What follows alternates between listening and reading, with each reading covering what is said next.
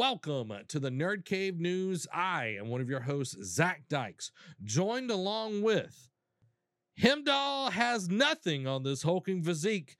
It's Derek, defender of the Bifrost Daniels. Oh, okay. I like that, especially goes with the God of War Ragnarok, mythology. So, yeah. So Heimdall or Himdall.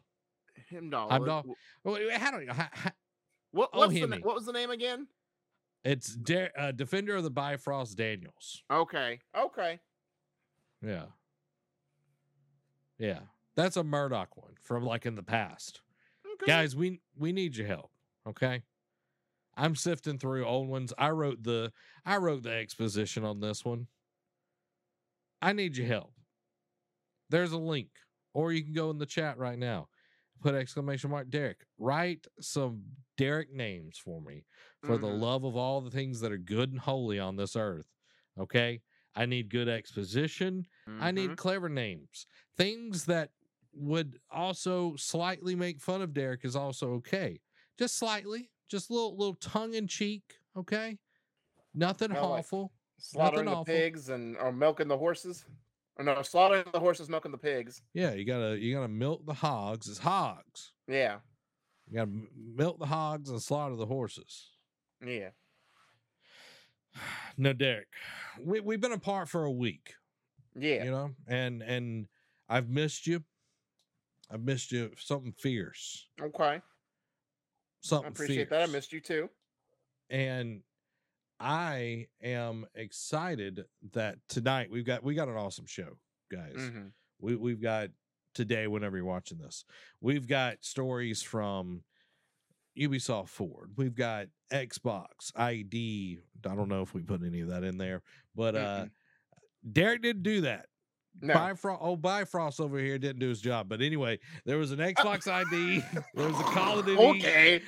PlayStation State of Play, Nintendo Direct, tons of stuff going on. Okay, tons of stuff going on. There was a new Overwatch character announced too. I don't know if he's got that either. No, but, man, you just again, I had to make cuts somewhere, bro. Murder your darlings. You know what I mean? You gotta just murder them. You ever heard that? No. I've never heard that, honestly. I'm like, whoa, okay, this is not family friendly anymore. It's from an editing standpoint. It's like whatever part that you really like, you just kill it anyway. So you can get it down. In the restaurant industry? Soldier 76, 86.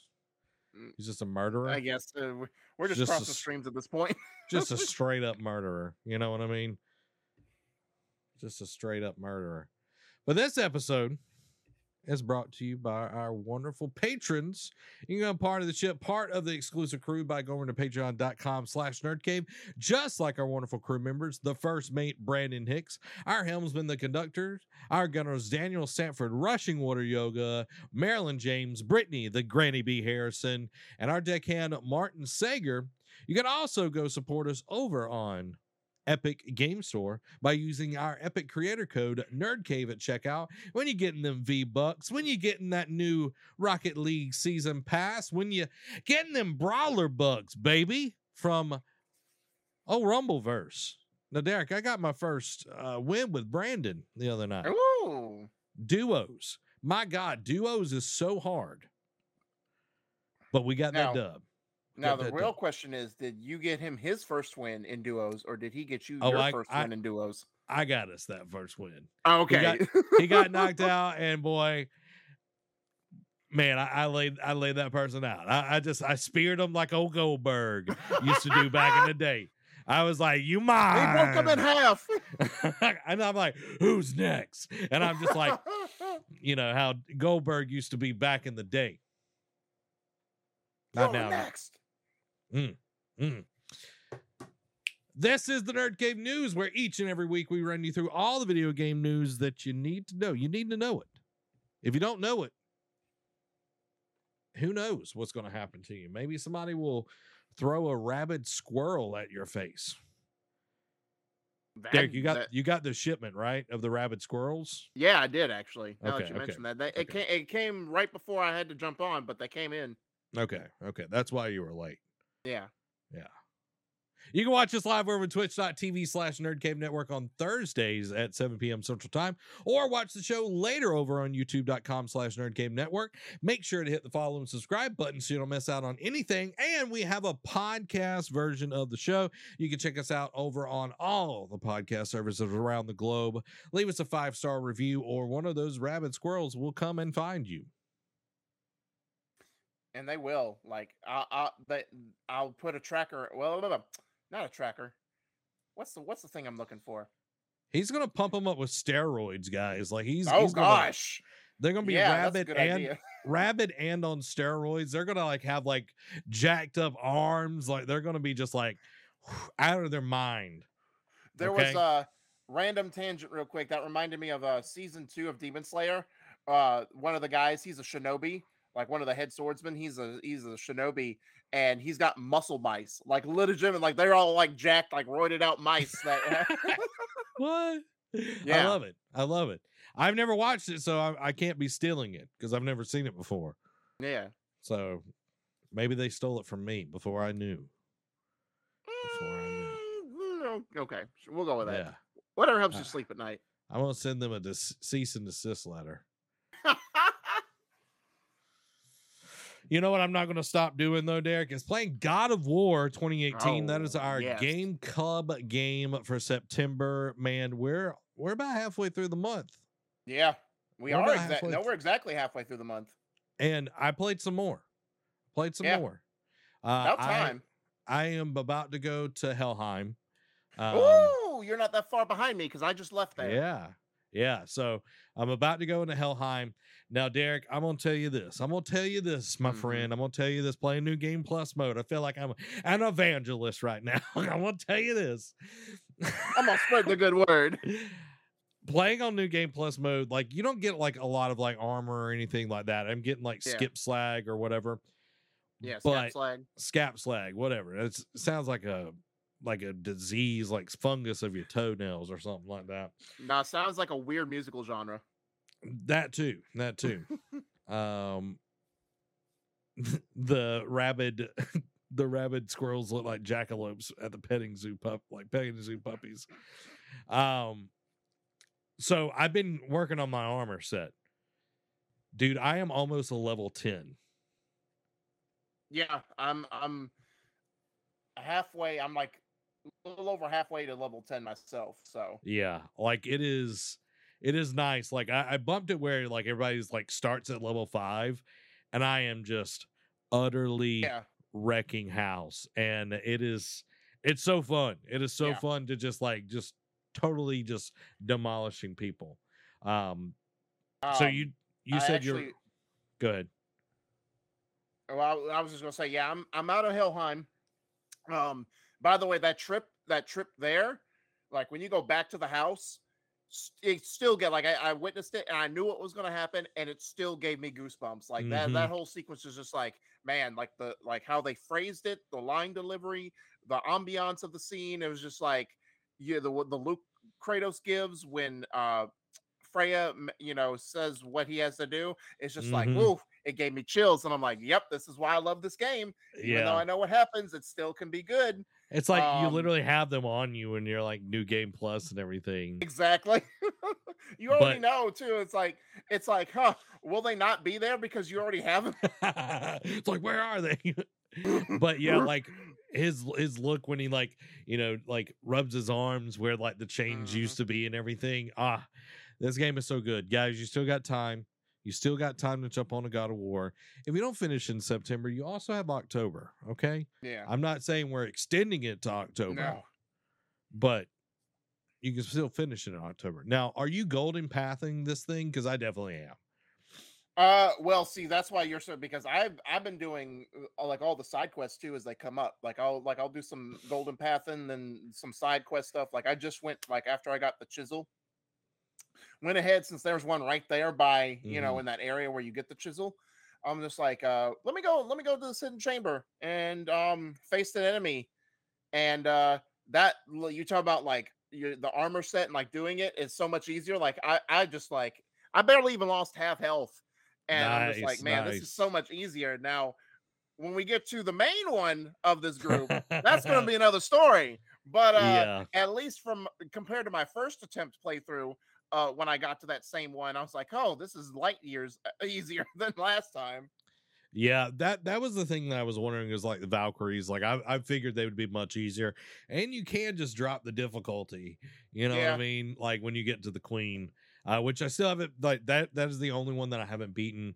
Out of all of it, I'm golden pathing because like one, I need to finish it, and two, I just don't Yeah. have enough time. Exactly. But it's like I spent so much time doing all the other stuff in the original run. It's like there's not a lot Yeah. that I would get out of doing it. So Again, other than yeah. like Odin's like crows, like that's about the only Yeah. thing that I didn't get Yeah. the first time round. But that is our I want to say August is in the notes here. Well, we did Our- start playing it in August, so you're not wrong. Our August and September Game Club game, God of War, guys. We'll announce next month's Game Club game soon. But let's get into what is and what it forever will be the gaming discussion. First up, Disney and Marvel Game Showcase announcements. We have a new co-op Mickey Mouse and Friends game, Illusion Islands, announced exclusively for Nintendo Switch in 2023. So I think the biggest thing was this is exclusive to Nintendo Switch. I don't know if it's a big get for them yet, but the art style looks similar to the recent Mickey Mouse shorts, and the story will see Mickey and friends embarking on a quest to, quote, explore the mysterious islands of Moneth and recover 3 mystical books to save the world from disaster. Each character looks to also have their own unique ability, like Donald's ability to swim and Goofy's ability to use a ginormous condiment bottle. Oh, and it supports online and local split screen co-op. Which the online co-op will probably be trash because it's on Switch. Yeah. I heard that the Splatoon online Splatoon 3 has been actually really good. Yeah, well, but you know, considering this is their third installment and they've been working with Nintendo forever, it's like if you don't have that down pat, then what are you doing? Yeah. This trailer, like I watched it, you know, it looks very interesting. It is it's kind of Cupheadish. That's what it feels like. It's like it's a mix of Cuphead and like the like 3D like side scrolling like 2D whatever 3D-ish Mario games where like Mario has an ability, Luigi has an ability, Peach has an ability, and Toad has a special ability and everything. That's what it definitely feels like. But it definitely, I think it will sell really well. I 100% do. Like, because we're not getting a Mario right now, I think this is going to kind of fill that void for that side scrolling Mario. Yep. Murdoch asks, has Switch ever released any online players number? No, not to my knowledge. It's like Xbox releasing console sales numbers. They just don't do it because they probably don't want to embarrass themselves. Yeah. Anytime someone doesn't release numbers, it's probably because they're not as good as what they want. Yeah. Just say. Well, plus an Xbox right now, they probably want to release Game Pass subscriber numbers rather than console sales numbers because that's the direction they're going anyway. But that's neither here nor there. That's a side tangent. Yep. Continuing on, Marvel World of Heroes, a new Marvel AR game, has been announced by Pokemon Go developer Niantic. And so this one's interesting because it's a Marvel hero game because we know how Pokemon Go is. This is an AR game that will let fans create their very own superhero and team up with their favorite Marvel characters in the real world. Those interested can pre-register now at marvelworldofheroes.com ahead of its global launch on mobile devices in 2023. My thing on this, Derek, I watched the D23 with Blessing, Adelia Jr. Did a fantastic job from over at Kind of Funny. He is a Blessing. He is. I like Blessing. Do you think this is actually going to take off? Like we saw that Harry Potter tanked, several of these AR games. Niantic did that too, right? Mm-hmm. Yeah. Several of these AR games, like the Ghostbuster one, gone. Oh yeah. Do you think that type of game is done? Like Pokemon is the only one that has been successful and will stay successful because of what it is. It actually lends itself to that type of gameplay. Well, I think so. It's going to be one of those tricky situations for me because Pokemon is like it's a continuing thing. Like, heck, Pokemon is an annual series at this point for big major entries. So they keep it relevant, they keep it fresh, they keep it moving. Marvel is doing that too, although, they do it with movies, and now they do it with Disney Plus shows now. And now it's just like a roller coaster. They've released the whole next saga, and it's like they're cramming a bunch of stuff in over the next couple years, for good or for bad. The thing with Harry Potter and Ghostbusters, not saying that they're not big, not saying that they're niche, even though you can make an argument that Ghostbusters has become a niche thing over the years, from at least over the last couple of decades, from when it was at its apex hype to where it is now. Like, yeah, they're trying to bring it back. They've got, they did a newer movie, like sort of like the Next Generation type of thing. And it did okay, but I don't think is going to reinvigorate reinvigorated the fan base to this massive hype level. And Harry Potter, while it still is like trying to keep relevant, like we've got Hogwarts Legacy next year, and Fantastic Beasts was just a thing, even though it's kind of faltered off with the last entry, it's still like one of those like middling fan bases that I think is more appreciated from a cinematic view than it is game wise. So I think that's why it didn't take off as well. Now Marvel's interesting because they started to put out games like with Spider-Man. Say what you will, Avengers is still going, whether you want to say it's strong or not. It was intriguing at launch. We've got Wolverine in the works, which is great. And it's got, and Midnight Suns is on the horizon. That looks very promising. So it's one of those like mediums that can do either or, that I think can do well. Now, will they do Pokemon Go well? I'm not sure. Yeah, I think this is going to be a flop, to be 100% honest. How many people are going to buy into this? What is the longevity? Like, we might see a huge spike of numbers at the beginning, like most launches of these kind of titles, because it's free, it's on your phone, whatever. I think that this will have a heavy fall off. 100%. Yeah. 100%. And within 6 to 8 months, it will be dead. We'll see. But the next up, Avatar Frontiers of Pandora gets a quick gameplay overview. And I watched this. Not impressive.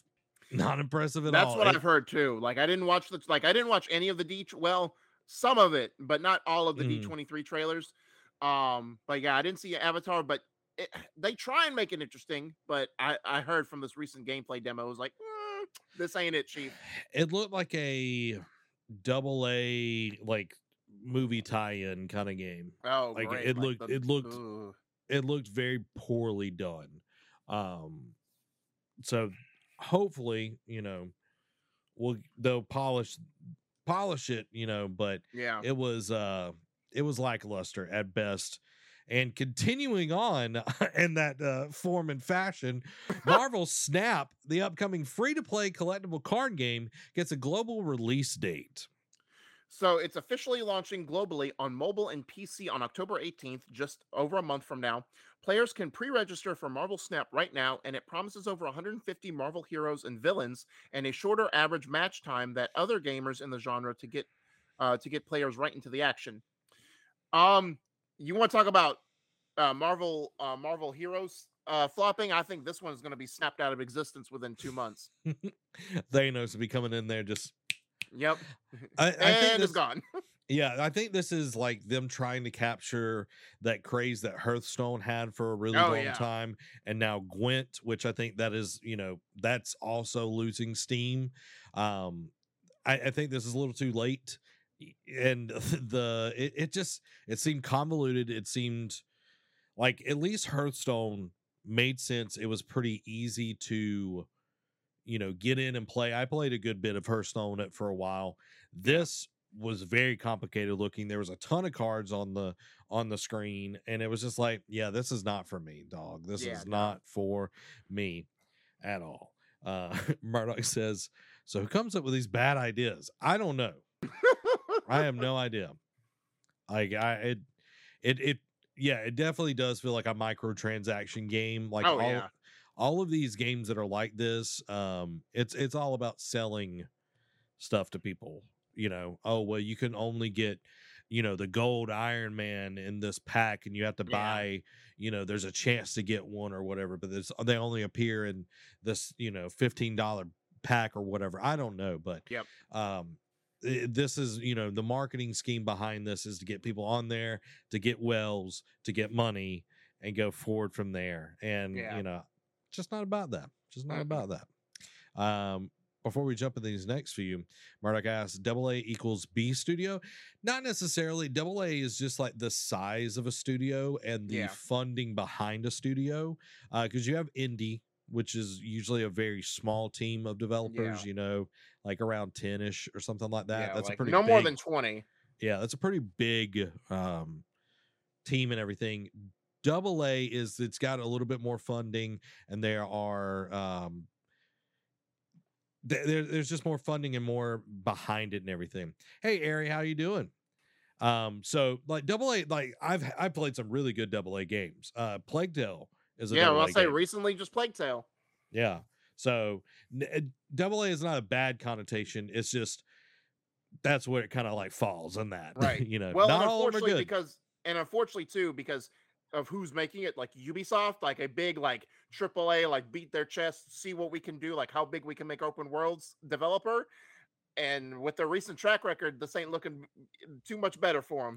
Yeah, it definitely isn't. And Disney is at this really weird place of like they're putting out their IPs and everything for people to develop, and it's like some investments are really good and then others are not so good. Like Marvel Avengers could have been a really, really awesome game, but unfortunately it wasn't. The story was the best part of it, but everything else was really, really lackluster. So it's just kind of sad. The Worth for Wakanda expansion, and then I can uninstall that game because I don't have any use for it. I played a good chunk of it on stream. I never finished it. Playing as Black Panther is so much harder than playing as any other character. I will 100% tell you that. Okay. Yeah. It just... We're going to split these next 5 up. I'll take odds, you take even. So first up, Return to Monkey Island gets a new trailer ahead of its Talk Like a Pirate Day launch date for September 19th, which is 4 days away at the filming of this. So, following that, Aliens Dark Descent first gameplay trailer revealed and will be launching in 2023. This was revealed, I think, at Gamescom earlier in the year, like middle of the year. So, but good on it. Another remaster from Disney's past. Gargoyles Remaster will bring classic 90s platformer to modern consoles and PC. Which is a good, intriguing sign because Gargoyles was always like an underrated cartoon, in my opinion, but good to see it at least try and make a comeback. Disney Dreamlight Valley to add a new Toy Story realm later this year. The mobile MMORPG shooter Avatar Reckoning gets a first look trailer. And this mobile title will let you customize your own avatar and explore Pandora across, quote, multiple game modes. An MMORPG shooter on a mobile device. That's going to be an intriguing one. Yeah, I don't see how this is going to be smooth, but I understand, like we talked, I think it was last week, they're trying, a lot of people are really trying, Sony, because they bought that new studio, they're really trying to hit that mobile market hardcore, especially over in Europe. They're trying to really reach that side of things over in the Middle East. Like there's a huge market there. So I think that's what we're seeing here with Disney as well. They're trying to, but Avatar, like I feel like that's a weird choice. Yeah. For this, a very weird choice. Moving on to the next one, which is you, Derek. The Lego Star Wars The Skywalker Saga gets a new Galactic Edition and new characters, and will bring with it 13 character packs, including 6 new packs that contain such fan favorites as Cassian Andor, Reva, Captain Rex, and more on November 1st. Like, I wish they would include some story packs, but I know that they're like done on this game, other than like the characters and all of that, which is kind of sad, but you know, it is what it is. Yeah. Disney Speedstorm introduces new racers from Monster Inc. And I watched this trailer, and man, it just looks like a cheap imitation of Mario Kart.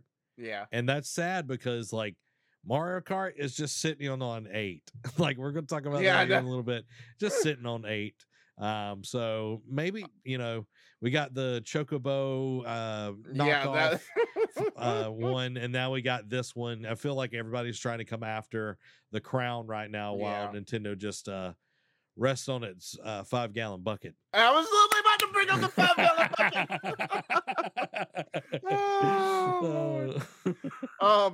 But speaking of Disney, Disney's Mirrorverse's Halloween season will soon bring spooky fun to the mobile adventure. They're really doubling down on this mobile stuff. Mm-hmm. Marvel Strike Force to add Red Hulk out now. Tron Identity is a new visual novel adventure from Thomas Was Alone's Bithell Games, and it will be coming to PC and consoles in 2023. Now I'm interested in this one. I like Tron, Yeah. so I'm very interested. Like how visual novel adventure is it going to be like a Telltale game? Like that's the only thing that I could see it like really like that kind of place. Yeah, well, and Mike Bithell makes really good narrative games too. So hope we know the story will be good, but how it'll play out like gameplay wise, that'll be another thing to wonder. Yeah, I'm optimistic on that one. But next up is we've got a trailer for Marvel's Midnight Suns. It gets a release date and a Switch version to be determined. So let's pull that up real quick and we will watch this awesome trailer. Let's see if I can do this. If I can make it happen, Captain. I need Kevin. I know. I need Kevin. I need Kevin to get Tell him to come back from his vacation. I don't know what he's doing. He's over here doing all this kind of stuff. Eric says, looking forward to this one for sure. Same. I love these type games, and it being at Marvel, I cannot wait for it. 100%. Yeah. All right, let's check out this trailer.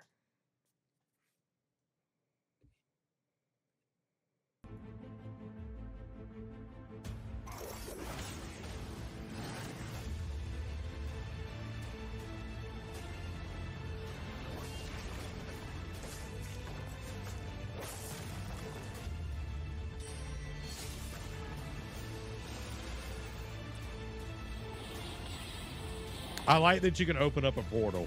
Yeah.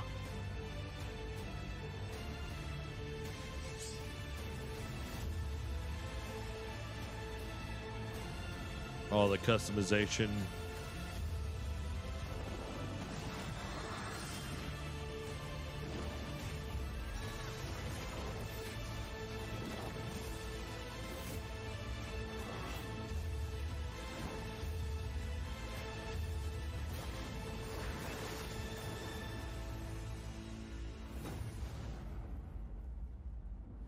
December 2nd.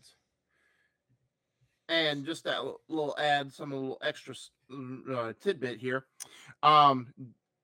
Alongside the release date news, it was revealed that Marvel's Midnight Suns will be getting prequel shorts beginning on October 31st that are a quote set of 5 short videos that provide backstory on the formation of the young core of the Midnight Suns. Trailer looked dope. Of course, it shows like a lot of similar gameplay we already know. I feel like it wasn't that long ago that we talked about it was delayed indefinitely and they couldn't promise any release date. Then all of a sudden it feels like a few weeks later, oh, December 2nd, guys, just kidding. Like the Switch version, we still don't know. But like usually when you say delayed indefinitely, like you're talking about months. And yes, granted, it's not mid-October release date it was supposed to be October 7th. To December 2nd, yeah, it's 2 months, but I thought they were insinuating next year sometime, not like end of this year. So I guess they wanted to make sure they could hit it before promising anything again and delaying it like another time. But it's just weird that 3 weeks after it gets delayed, it feels like, or maybe longer than that, we get a release date again. I feel like the mouse came and visited them. Yeah, they're like, get your stuff together. You know what I mean? Like it was just like, you're going to release this game. So hopefully, it looks good. Like every time they release one of these games, the studio, they're very, very well thought out, great games. I highly doubt we're going to get a permadeath system in this, like their Yeah, like XCOM games and everything, because yeah, it wouldn't really fit this universe. Maybe it does. That would be way yeah. more interesting. But I do like the concept of getting to make your own character, and that they're going to be a part of this universe. You're going to get to have dialogue with people. I doubt that it's going to be voiced by any stretch Yeah. of the imaginations, but I am really looking forward to it. And to wrap up our D23 coverage on this episode, one that I was very excited for, Derek. Yeah. I'm so excited. I'm glad that Amy Hennig, she's near and dear to our hearts here Yep. because she's a PlayStation alum. But Amy Hennig and Skydance News new media game with Marvel is a Captain America and Black Panther story set in World War II. So this might not be the one that people were thinking of because we got hints of it leading up to this, right? She was doing a team up game, like a squad based game, and everyone's thinking, oh, what is it? Is it a different type of Avengers? Is it Fantastic Four? Like, which one is it? So, we saw rumors leading up as like, oh, it's a Black Panther. Oh, it has Captain America. And now, technically, those were both right. During the story, players will travel to Paris, Wakanda, and potentially more places. While the game is currently untitled, it promises to feature 4 playable heroes. Quote, a young Steve Rogers, aka Captain America, Azuri, T'Challa's grandfather and the World War II era Black Panther, Gabriel Jones, a U.S. soldier and member of the Howling Commandos, and Nanali, I guess that's how you put it, leader of the fledgling Wakanda spy network. So I have a couple of questions for you Mhm. on this one, just on the news, because you get the buzz heroes like Captain America, Black Panther. Yep.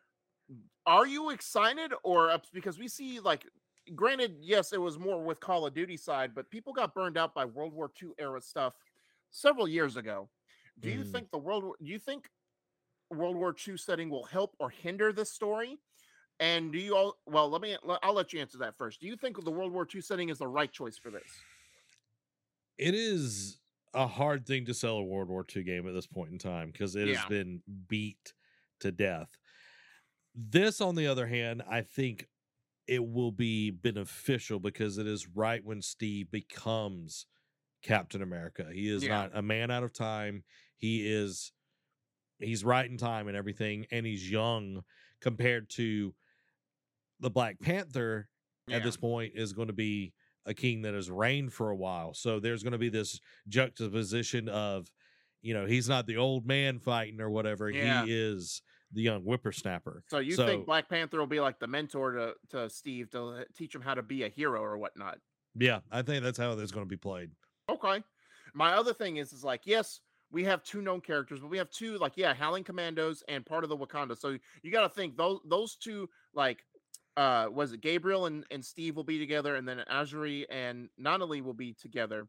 And they'll team up and do this thing. Do you think only having 2 known characters and not like a squad, because you would think, well, why this new guy? Why not Dum Dum Dugan or someone else or Mhm. Bucky? Would be a thing. Like, do you think 2 of these unknown characters will intrigue people to try and play this? Because I think what I read is you'll be able to play as all 4 characters at certain points throughout the story. So do you think Mhm. people will be excited to play as these new characters, or do you think people will be like, I don't care, I just want to play as either Steve or Black Panther? I think it'd be more of the latter, but it is interesting the ones that they've chosen, especially not only she becomes the queen of Wakanda, and she's Ooh, she's married to Azuri in the comics and everything. So I think we might get some actual cool story and character development out of yeah, both of them.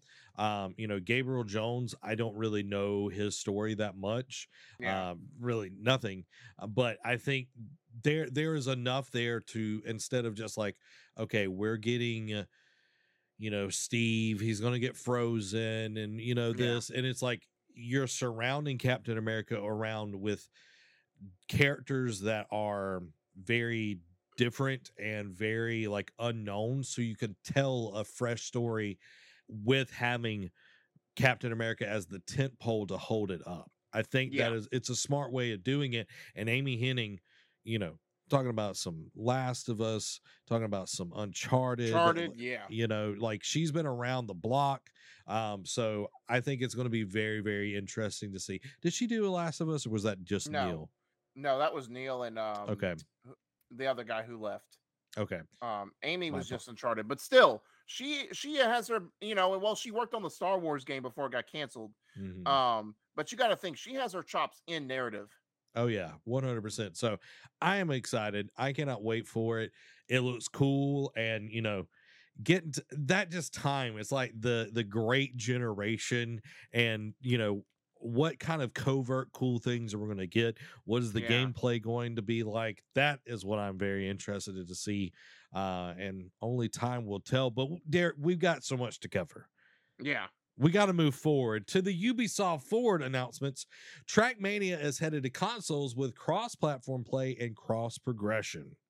So after years of being a PC exclusive, Ubisoft's Trackmania is finally headed to consoles in 2023, and it will include crossplay and cross-progression with its PC counterpart. While no Switch version was mentioned, it was confirmed it will arrive on Xbox Series X and S, PS5, Google Stadia, and Amazon Luna.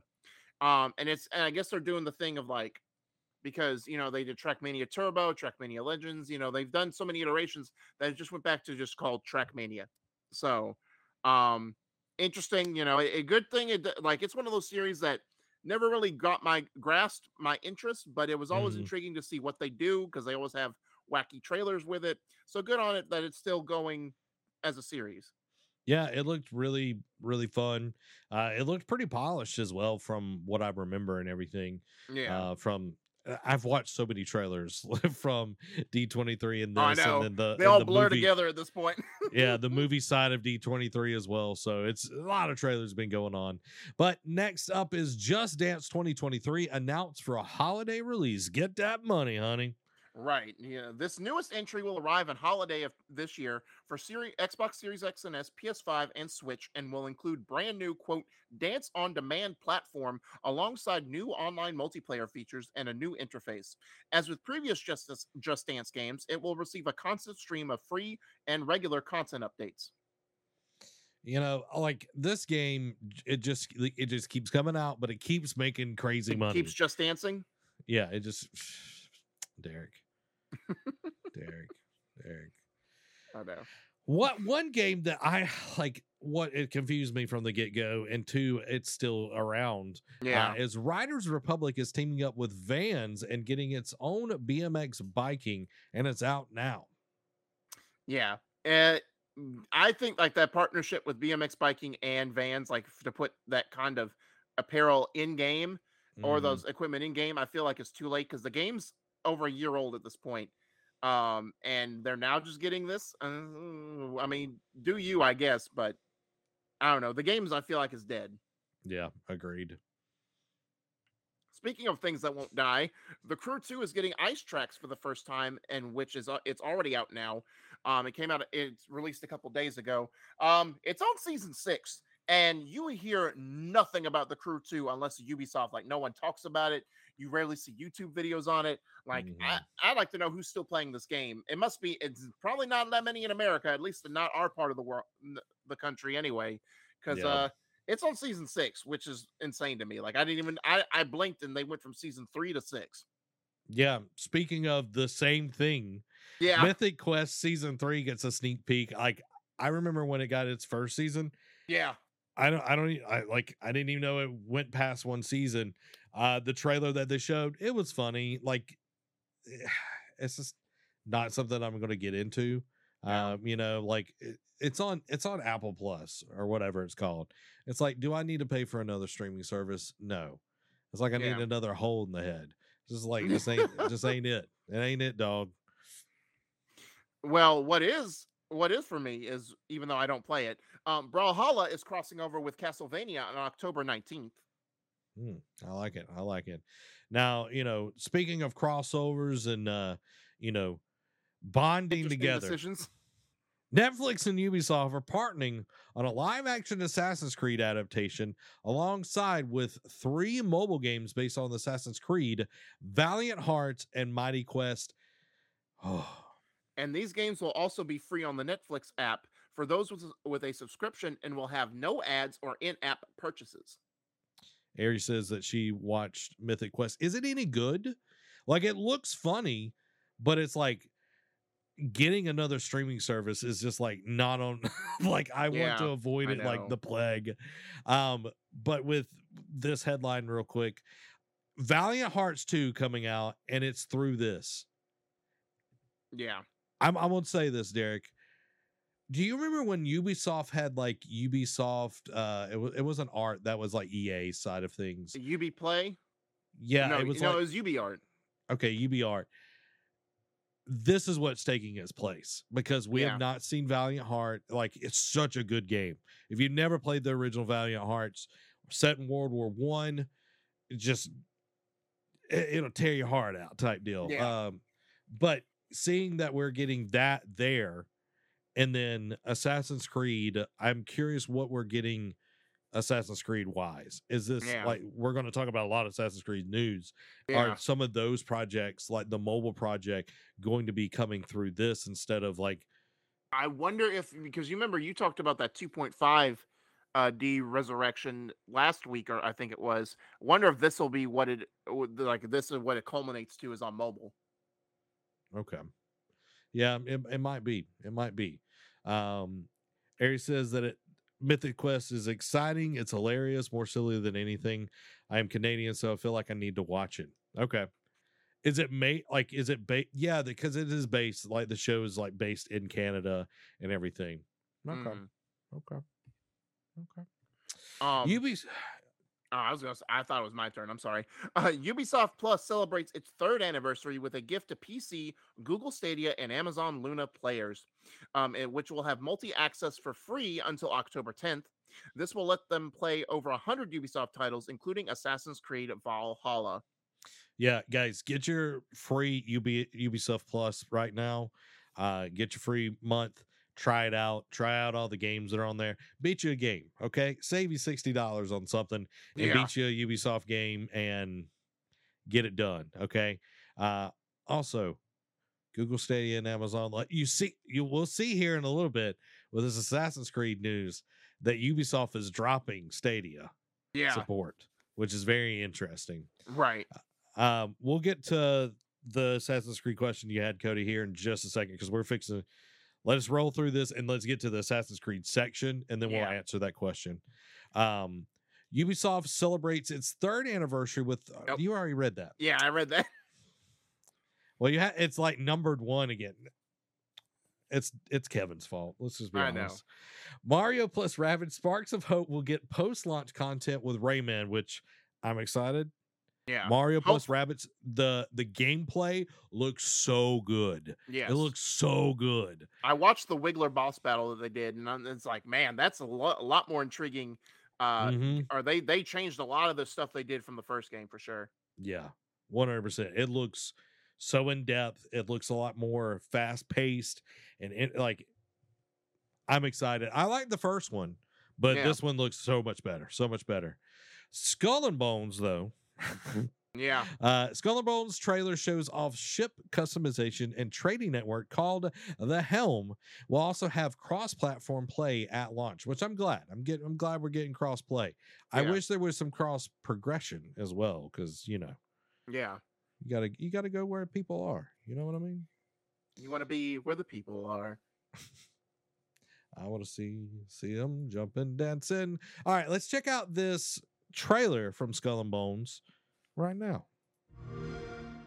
This could be the greatest heist ever.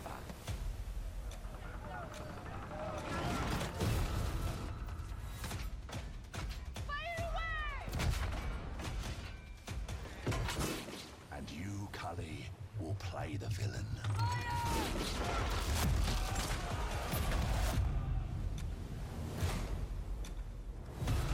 Ready your ship.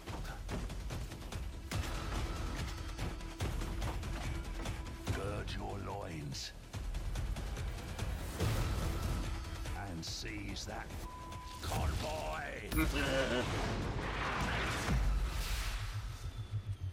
Destiny is calling. And our names are on her lips. Fire! I do like the flamethrower. That's pretty dope. Yeah, I'll say the dragon breath is always nice. That one though, right there. Yeah. Crazy that you can shoot behind you. All right, November 8th. Now, Derek, does this do anything for you? Are you excited about Skull and Bones after watching that? Does it pique your interest? I mean, maybe I'll check it out one day, but it doesn't get me. I mean, since God of War Ragnarok, the GOAT Part 2 is coming out literally the next day. I have no intrigue to play this day one because by the time it would be my thing. I would buy it, have it downloaded, and the servers would be janky until about midnight, and then it would be time to play God of War, and I would forget all about this. You know what I mean? You wouldn't want to slow down your download of God of War, is what you're telling me. Exactly, 1000%. But the customization is nice. Like the different abilities for the ships are great. My thing is Ubisoft is some of the best stuff will probably be locked behind either microtransactions or you have to like grind it out, and it's like, oh, but you can pay $4.99 to get this currency and be able to get it faster. And it's like, look, I don't care. Yeah. I think it's going to be cool in certain ways, but it might be down the road. Murdoch, I'm curious what you thought about that trailer. I know you were jonesing.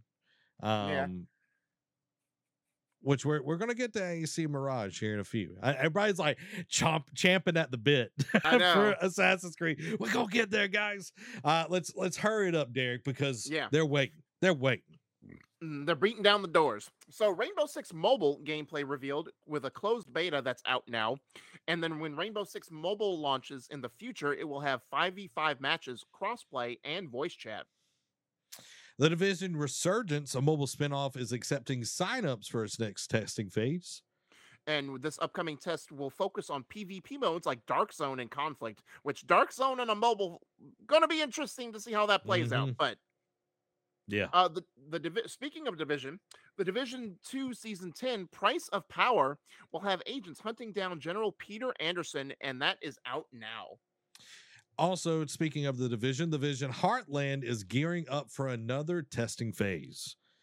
Now we get to the news that you all want to hear, which is it almost felt like this was an Assassin's Creed showcase more than a Ubisoft Forward.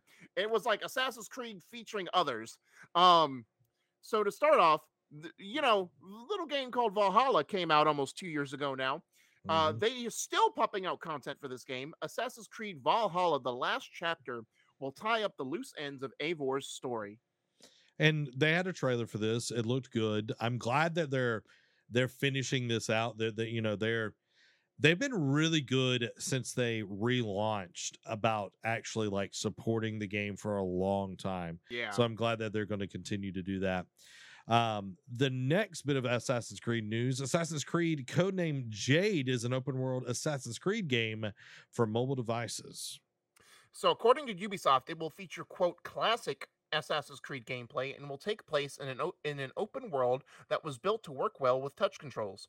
In addition to sharing that Assassin's Creed Jade will let players create their own assassin protagonist for the first time ever in the series. Jade will also let players explore China in the year 215 BCE and even parkour across the Great Wall of China. If they wouldn't let you parkour across the Great Wall of China, is it Assassin's Creed? Like that's one of is it even a game?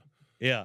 Well, that's one of the biggest like draws of Assassin's Creed is like going to these like historic places and then just parkouring all over the place. And you have to say parkour like The Office, where there's like parkour, and jumping all around. Like I'm excited for this. Like hopefully it will be something that's kind of robust.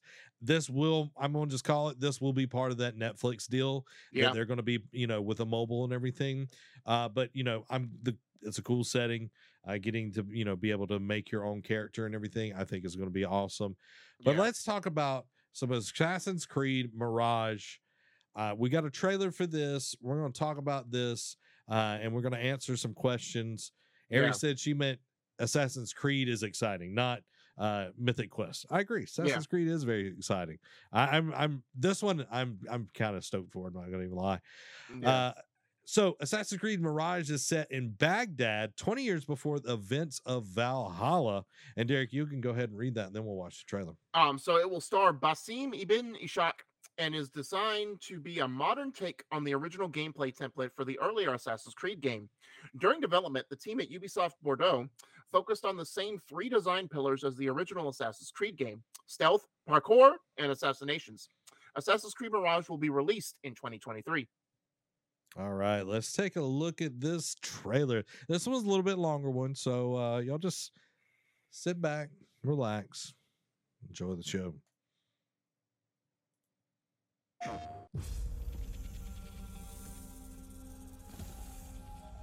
Snakey snake.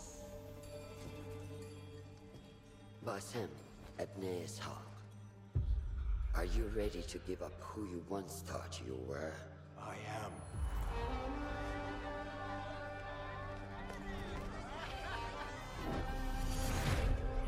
I love the bazaar and everything. Yeah. Ready to sacrifice everything you held close? I am.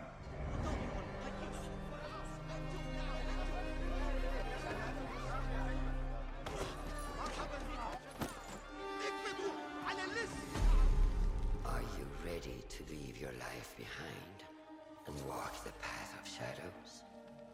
I am.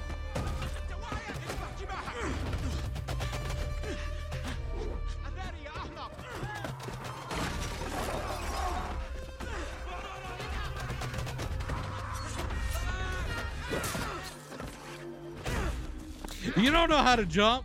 I know. Come on, fool. And he's like, oh no.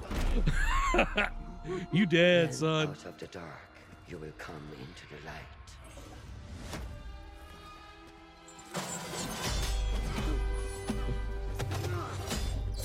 It reminds me like the League of Assassins right there Oh yeah. when Batman's training.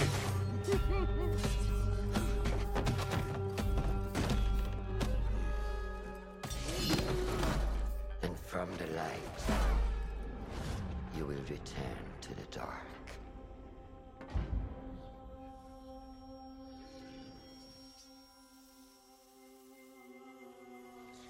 Well, at least she's giving him a hot blade, unlike Altair. Never forget the Yeah. tenets you have sworn to uphold.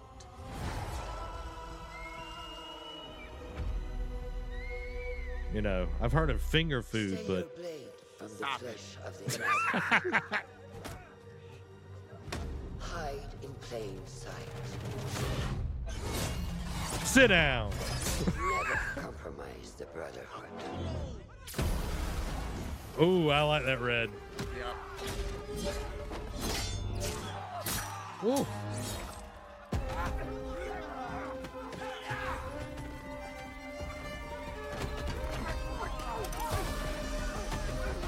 I like that. Yeah.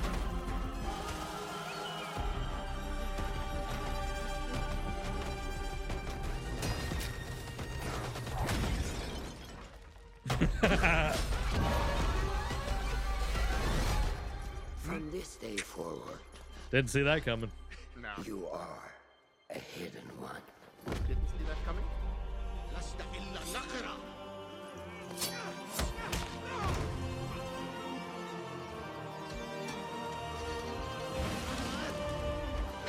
Just dodges it, man. Pakistan, not today, fool.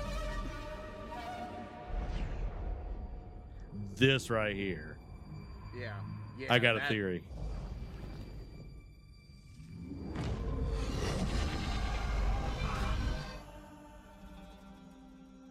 Assassin's All right. Coming 2023. I Yep. am stoked for this, Derek. Guys, let me know if there's still an echo going on with Derek when he talks and everything. We're having to run audio a different way right Yeah. now because we're using Guest Star from Twitch. So we're still trying to figure out some of the issues and everything. So let us know if we got anything. So here's my theory, and then we'll jump into your thoughts and then the questions and all of that we got from some Assassin's Creed stuff. That ghoul that was in that, Mm-hmm. that is Desmond. That is my theory. Ooh. Yeah. So you think like the Animus is like glitching like too bad, so bad that it's bringing? Oh wow. Yep. That's Desmond. Oh Mm-hmm. wow. Yeah. Wow. That's And if crazy it's not, to think about. We got if a it's whole freaking year to contemplate on this. and if it's not, then they've missed an opportunity. Yeah, exactly. But I do like because they're sticking with this whole theme of like going back to the first game, or like basically like reinventing from the first game, or like going back to like what brought them there.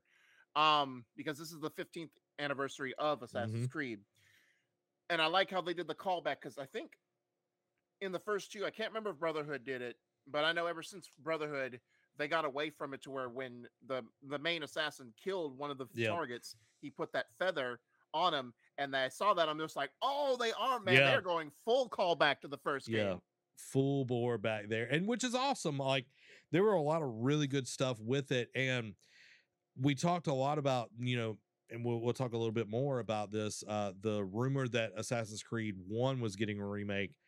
I think this is the remake. And it's like Yeah, a spiritual remake of Assassin's Creed 1. I think this is like going to be there. yeah, because like to spoil it, because I do have a little tidbit section for after we go through the rest of the Assassin's Creed news, and saying that like the whole thing of like going back to the first one and remaking it from the ground up is shot down by Ubisoft. Like they're not doing it. So I think your theory lends more credence to that by the fact of I think there's like, hey, this is a love letter, like it's not a full remake because we're tying it in. Do you think we'll see, because it's set 20 years before Valhalla, do you think we'll see any, because I never finished through Valhalla, so I don't know any of the other characters. Do you think they'll give any hint or like mention of Valhalla in this game since it's set like a prequel before? Yeah, this is like set 20 years before that. So I don't know if that's going to be mentioned. There might be a Because nod I'm or not sure something how like old that. Ivor is when Valhalla takes place. Yeah, I think there might be a nod, but I don't think it's going to be a ton. Yeah. But neither here nor there. Yeah. Dan says, or maybe Desmond's consciousness is time traveling. Maybe. Maybe. Like how the Isu were able to have conversations with the future. Yeah, I definitely could see that. I need to go back, like not with the first one because I feel like it's too old to play on any like type of modern consoles now. But I need to go back because I bought the Ezio trilogy digitally way back when it was on sale.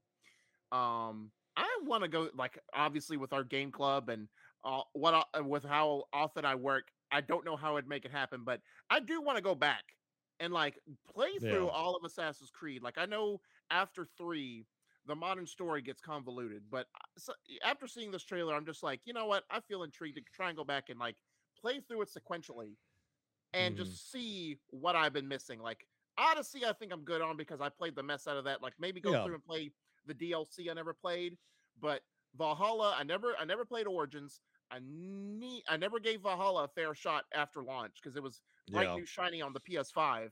But I don't know. Maybe I'll have to think on it. Yeah, like the Ezio collection's great. One would be a trog to go through. I will tell you that. Like, it was super repetitive even back then. 3, I did not care for 3. It was boring to me. Which is like I love the Revolutionary War like time period and everything, but it was like just boring. And then, but Black Flag, I think that's one of the best ones for sure. But hey, Basim should eventually become aware of something that eventually brings him to Norway to meet Ivor. Yeah, probably. But that doesn't mean that it's going to be in the game because it's set 20 years before that. Yeah. Dan also says, kind of looking forward to AC Mirage. It's about, we got that. And finally, AC Codename Red, which is finally going to be in Japan. And speaking of all of that goodness, we're going to talk about some of that. Assassin's Creed Infinity officially revealed with 2 named games. And the first is set in feudal Japan. Thank the good Lord. So there's been rumors about 2 other Assassin's Creed games that were like trademarked before this Ubisoft 4, because we all know, I said it last week, I'm gonna always say it every time Ubisoft news comes up, they're terrible at keeping secrets. So like when this come up is so this is, and the speculation had brought in that Infinity was going to be part of this. So Ubisoft shared that the first 2 games for the platform, one that will follow the life of a shinobi in feudal Japan, and another helmed by Watch Dogs Legion director Clint Hawking. Assassin's Creed Infinity is not a game itself, but a place where players will explore and jump into future entries, beginning with the feudal Japan game, Assassin's Creed Codename Red. While not much was revealed about the second game, Assassin's Creed Codename Hex, it was revealed that it will be a quote, very different type of Assassin's Creed game and may feature witchcraft. Here's a sneak peek at 2. In addition to the single-player games, Ubisoft also shared that Assassin's Creed multiplayer will return in some form, although it said details will come at a later date. Okay. I absolutely freaking hate YouTube. Yeah. I will just say that. Like Yeah. I'm trying to set up the next video. I was and it's wondering, just- like, what the heck was that? and it's just like Mario. I'm like, Kevin, get your butt back here. For anyone that's ever been here, y'all talk to somebody that's in the chat that knows Kevin. But anyway, here's a sneak peek. So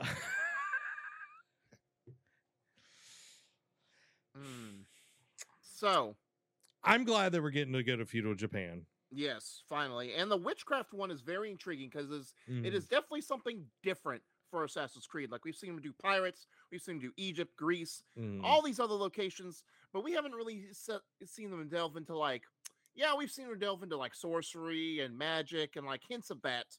Yeah, But it's never been the focal point of the game. yeah. So this being set in like some type of witch era trial or like witchcraft type of thing will definitely Yeah. be intriguing. Now I do have a couple of questions for you, Zachary. Okay. One, I think it shouldn't be more than 3. One is, do you think this feudal Japan Assassin's Creed is too late? Like, Yeah. I was the joke always was, because when Assassin's Creed was struggling before they took that break and went to Origins, that they'll go to feudal Japan. That'll be the pun not intended. They'll hit the red button and basically, break glass in case of emergency and bring out feudal Japan to reinvigorate the love for Assassin's Creed. Do you Mhm. think it's too late? And 2, with games like Ghost of Tsushima, and Sekiro, Shadows Die Twice, even though it's more of a punishing game, but it's like Mhm. set in that shinobi style game. And with games coming out, like one we'll get into later in the PlayStation news, and with Where Winds Meet, like even though that's more of a Chinese based game, it's still like set in a style game like these other ones. Do Yeah. you think that it can even last or be up there? Like, do you think it can be good with that? We know with Ghost of Tsushima and these other games that have already proven that they can outdo it. I think yes, I think it is a little late, by like several years. Do I think that it is that it can do well? Yeah, I think it can. Like every time I play an Assassin's Creed game, they're really good. Like they have a good story, the gameplay mechanics are really solid. Even if people's faces don't always appear in Unity, but they were still good. I think this is something that everybody has wanted for a really long time. But with games like Ghost of Tsushima, I think it is now hard pressed to now outdo that game. And I'm gonna be honest, Derek, they ain't gonna outdo Ghost of Tsushima. No. Like that game is a masterclass of gameplay, and I know it's slightly different, but it's still being secretive and sneaking around and doing all this kind of stuff. Assassin's Creed should have done this before, but they didn't, and now they're gonna have to deal with it. And rightly or wrongly, they're going to be compared to it. Yeah, and I think they're going to come up short. I think it still will be very good, but everyone's going to say it's not Ghost of Tsushima, but it's still pretty good. That's going to be the thing. You know what would be really bad is if by the time, because Infinity, if all the reports will be true, it's going to be like 2025 at the earliest when we see this game. How bad would it be is if this game launched and then Ghost of Tsushima 2 is like, oh, and we're like a few months to a year after this. Like that would be the most sock it to you punch, they could give you. Yeah, if Tsushima is anywhere close, it's going to decimate this for sure. Oh, yeah, for sure. My last question for this is, do you think it's fair that this will be like we know we've known for a few months that Infinity is going to be the future of Assassin's Creed. Like whether Mirage is like the last true standalone Assassin's Creed before this, we don't know. Like there's been rumors, but we don't know officially yet. Do you think it's fair that the feudal Japan game that people have been wanting for years, probably almost a decade at this point, gets to be part of Infinity? Because they said it's not going to be like the idea of what this game's structure is going to be like content wise, we don't know yet. But there's been rumors that's like, all right, it'll be a mainline entry, but we're just going to add smaller, like instead of doing like a full-fledged 150-hour game each time this new expansion comes out, it's going to be like a smaller chunk. So do you think it's fair that it kind of gets like presumably a short end treatment for a game that for an era that people have wanted for the series? I feel like that statement, like the 150 hours thing, probably more applies to Mirage than it does this. Yeah. I think that's where that comes from. If it is a shorter tell, like if it is more condensed, more concentrated, I'm fine with that because I don't need 150 hours and have to go find feathers and do all of these things, get it padded out. Give me a good condensed story, awesome gameplay. I don't mind that at all. But would you rather it? But would you still be upset that it wouldn't be Ghost of Tsushima length? Because Tsushima wasn't 150 hours either, but it was you got a lot out of it for what it was.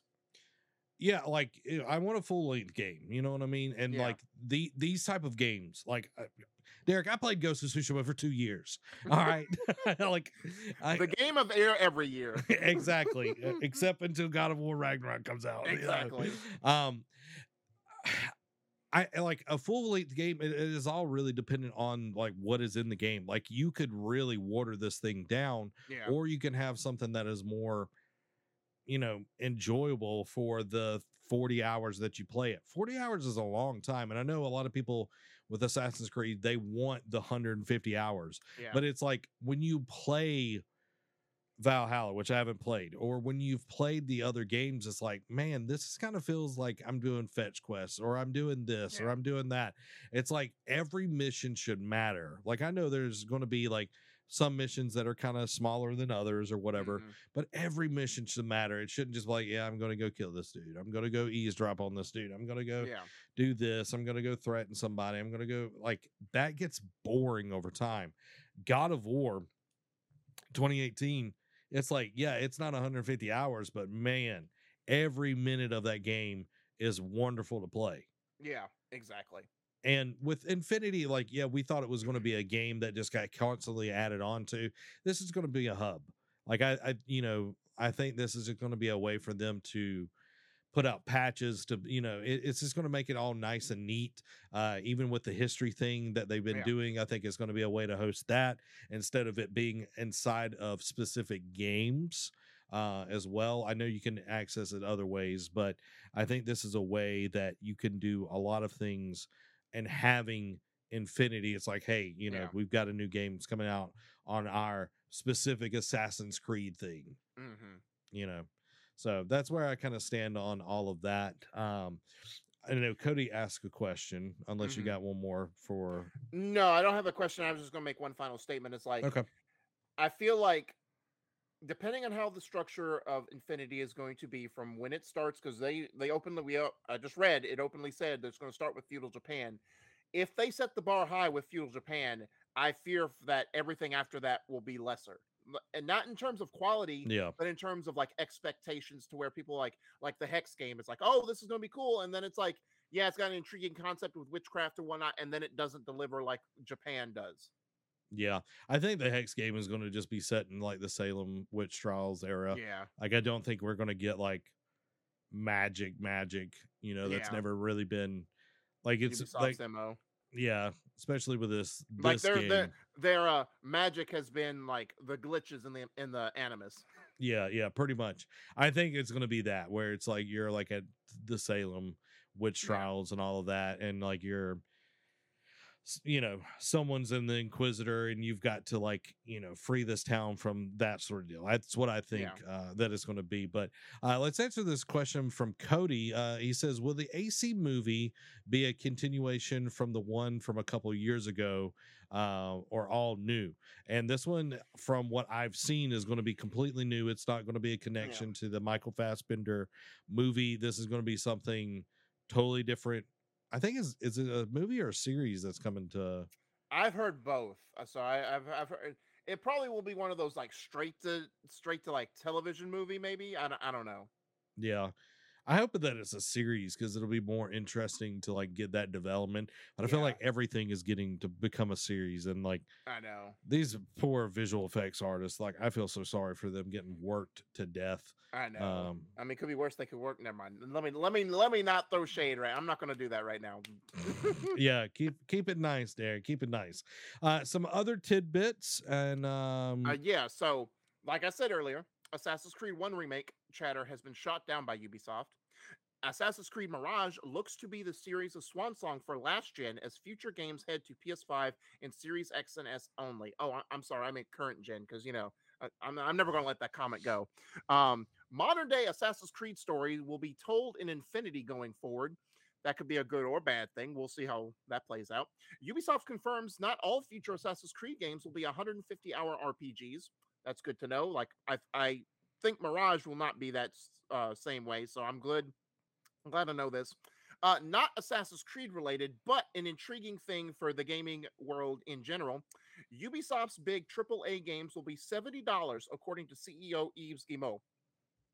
So it's intriguing. I almost want to be like, but I thought you were going to the free-to-play model. Have y'all already given up on that already? I think they have.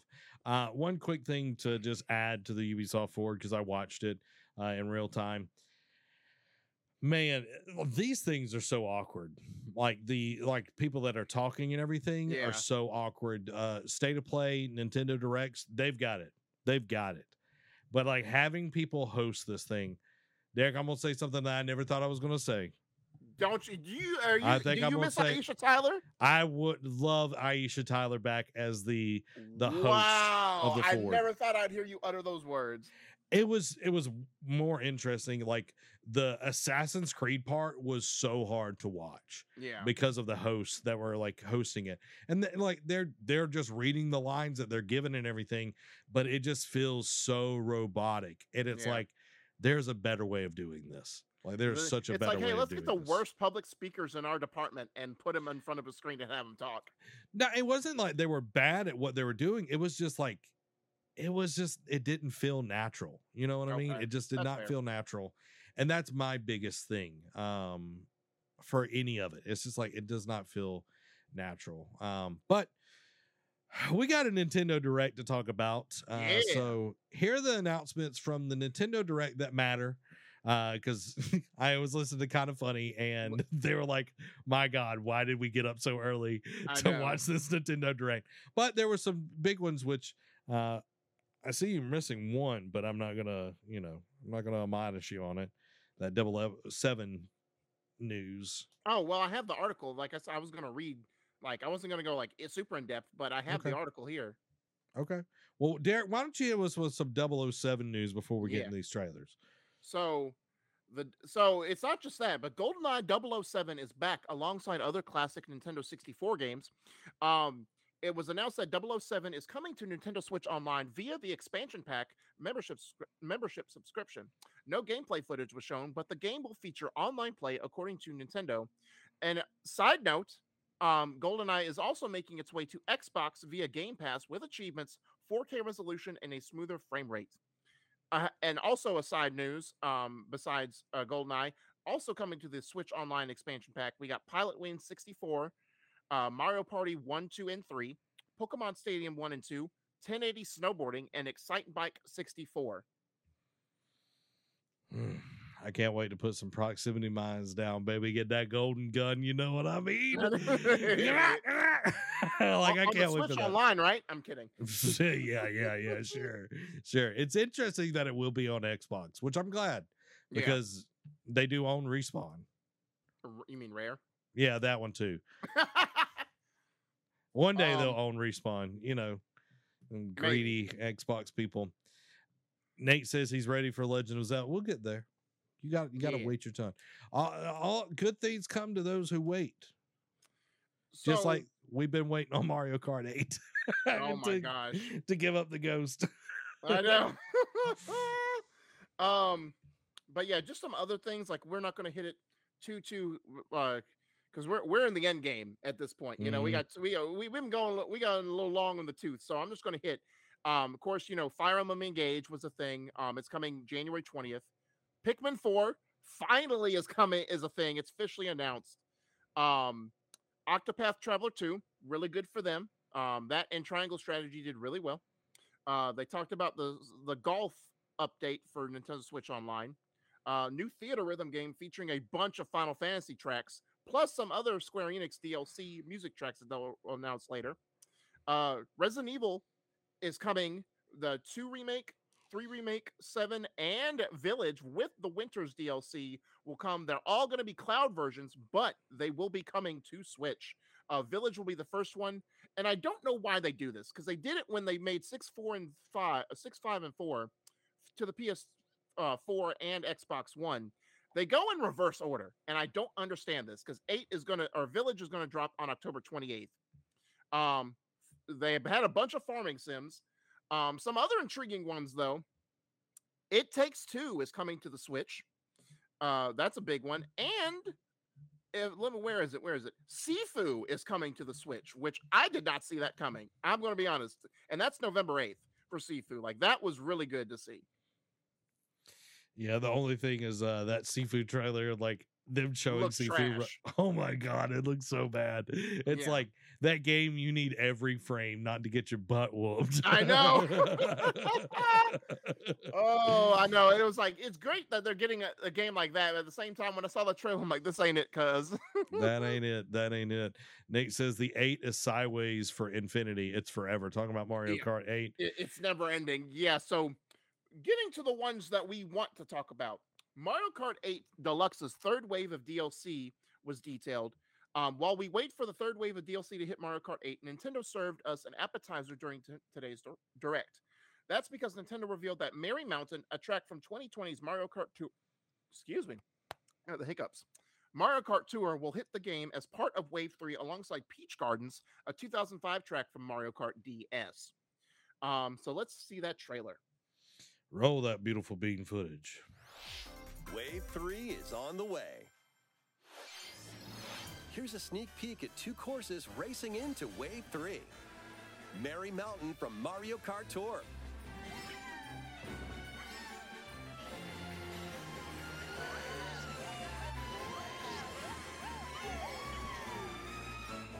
Looks really good.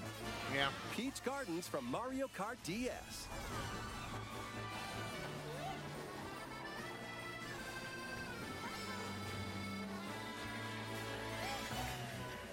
There you go.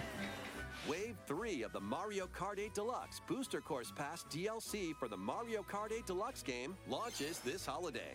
My gosh. What a mouthful. Can that get any more of a mouthful? Man. The courses look great, dude. Yeah. Like, they look really good. Now, here's my question for you, though. Just noticing, because not so much in the first wave, but in the second wave, and now in this one, because they showed one track. Well, obviously, that we won't know all the tracks in Wave 3 until a little later. They've been really pushing Mario Kart Tour, and do you think that since that game didn't do as well, that they're trying to make people care about that, or do you? I don't get why they're trying to push so much Mario Kart Tour in these first couple waves of DLC. I think it's because they have those tracks and they're not having to like recreate stuff, and it's stuff that people have not played as much compared to the other ones, so they're going to push that a lot harder. Yeah. So I guess. So it was just something I noticed, because Wave 2 had a lot of Mario Kart Tour tracks, and I'm like, what's going on, y'all? Like, are you trying to make me care about a mobile game that didn't pan out? Yeah. I think that's what it is. But let's move on to the next one, Derek. We got some. We thought the deluxe editions and the remasters were done. Like, I can't remember the last time we had a remastered Nintendo Switch game in a while.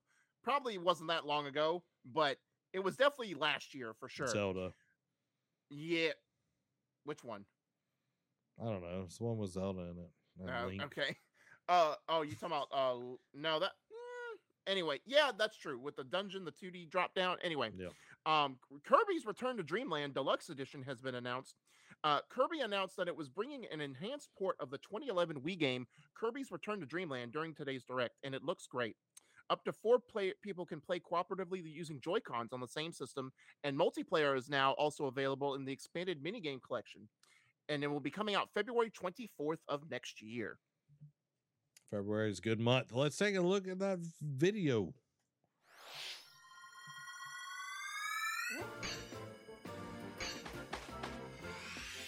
Kirby's Return to Dreamland Deluxe is coming to Nintendo Switch. Like, aren't those bad guys? Why is Kirby hanging out with the enemy? One day, a spaceship Return crash traitor. lands on planet Popstar. Clearly. To help Magalore return to his home planet, Kirby and his friends set off on an adventure. In addition to sword, whip, and other familiar copy abilities, the new Mecha copy ability makes its debut.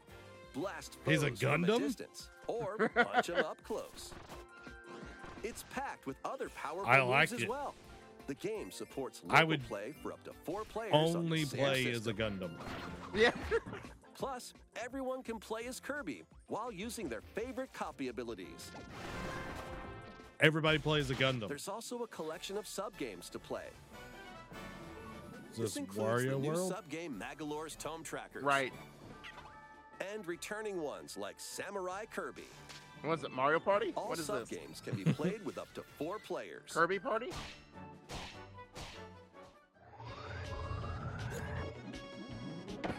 An adventure of deluxe proportions awaits. That's a big sword. Kirby's Return Yep. to Dreamland Deluxe launches on the Nintendo Switch system February 24th, 2023. Pre-orders begin today on Nintendo eShop. Looks Solid. good, especially for a decade-old plus game. Mm-hmm. I think I that's agree. like. I wonder if they're now going to start because we saw them port all the Wii U titles that did well that Mm. not a lot of people because there was only like 15 Wii U's that were bought in existence. Yeah. That no one played. So I wonder if they're going to start now doing some of like the Wii's greatest hits. Maybe. Possibly. But yeah, like it looks good. I like the Gundam ability. That's what I'm calling it. That's what I'm calling Yeah. it, Derek. That's what I'm calling it. Can't maybe call it anything else. We got one more Nintendo thing, but we can skip this one. Don't Yeah, I y'all know. think? I don't know why they ended with this one. This was no one cares about this game. Like who let us know, guys. You play that Zelda thing, Yeah, no. you know, like Have some This- taste. this dude running around in a green leotard, you know what I mean? Like, Yeah. all right. Set it up, Derek. All right. The Legend of Zelda, formerly known as sequel to Breath of the Wild, now has an official title called Tears of the Kingdom. That's right. Finally, after years of waiting, The Legend of Zelda Breath of the Wild sequel has a title. Not only did we get this new title, but we got a trailer featuring gameplay as well as a May 12th release date. Now let's check out the trailer.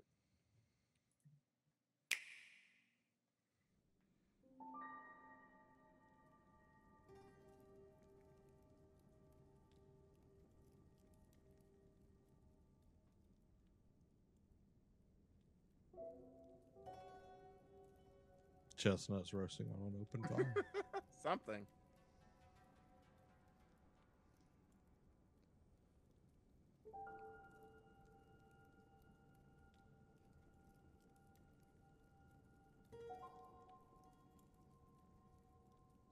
The princess. Mm-hmm. I'd like to know what that big creature-looking thing was at the beginning. Is like, is that another enemy? Ganondorf. Again. Right. Ganondorf's cousin. Ganondorf.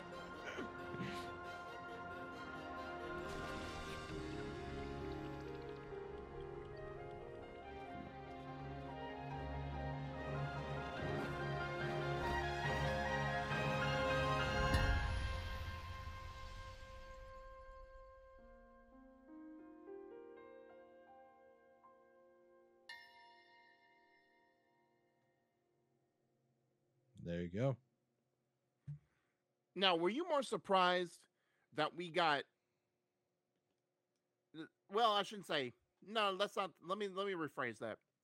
Are you surprised that we got a title and a release date for this game? Because the way Nintendo drip feeds out their big heavy hitters, you only get one, and the fact that we got both surprised me. Like, I was thinking, all right, Tears of the Kingdom, like, okay, cool, we got the title, still 2023, and it's like, oh no, May 12th, and it's like, what?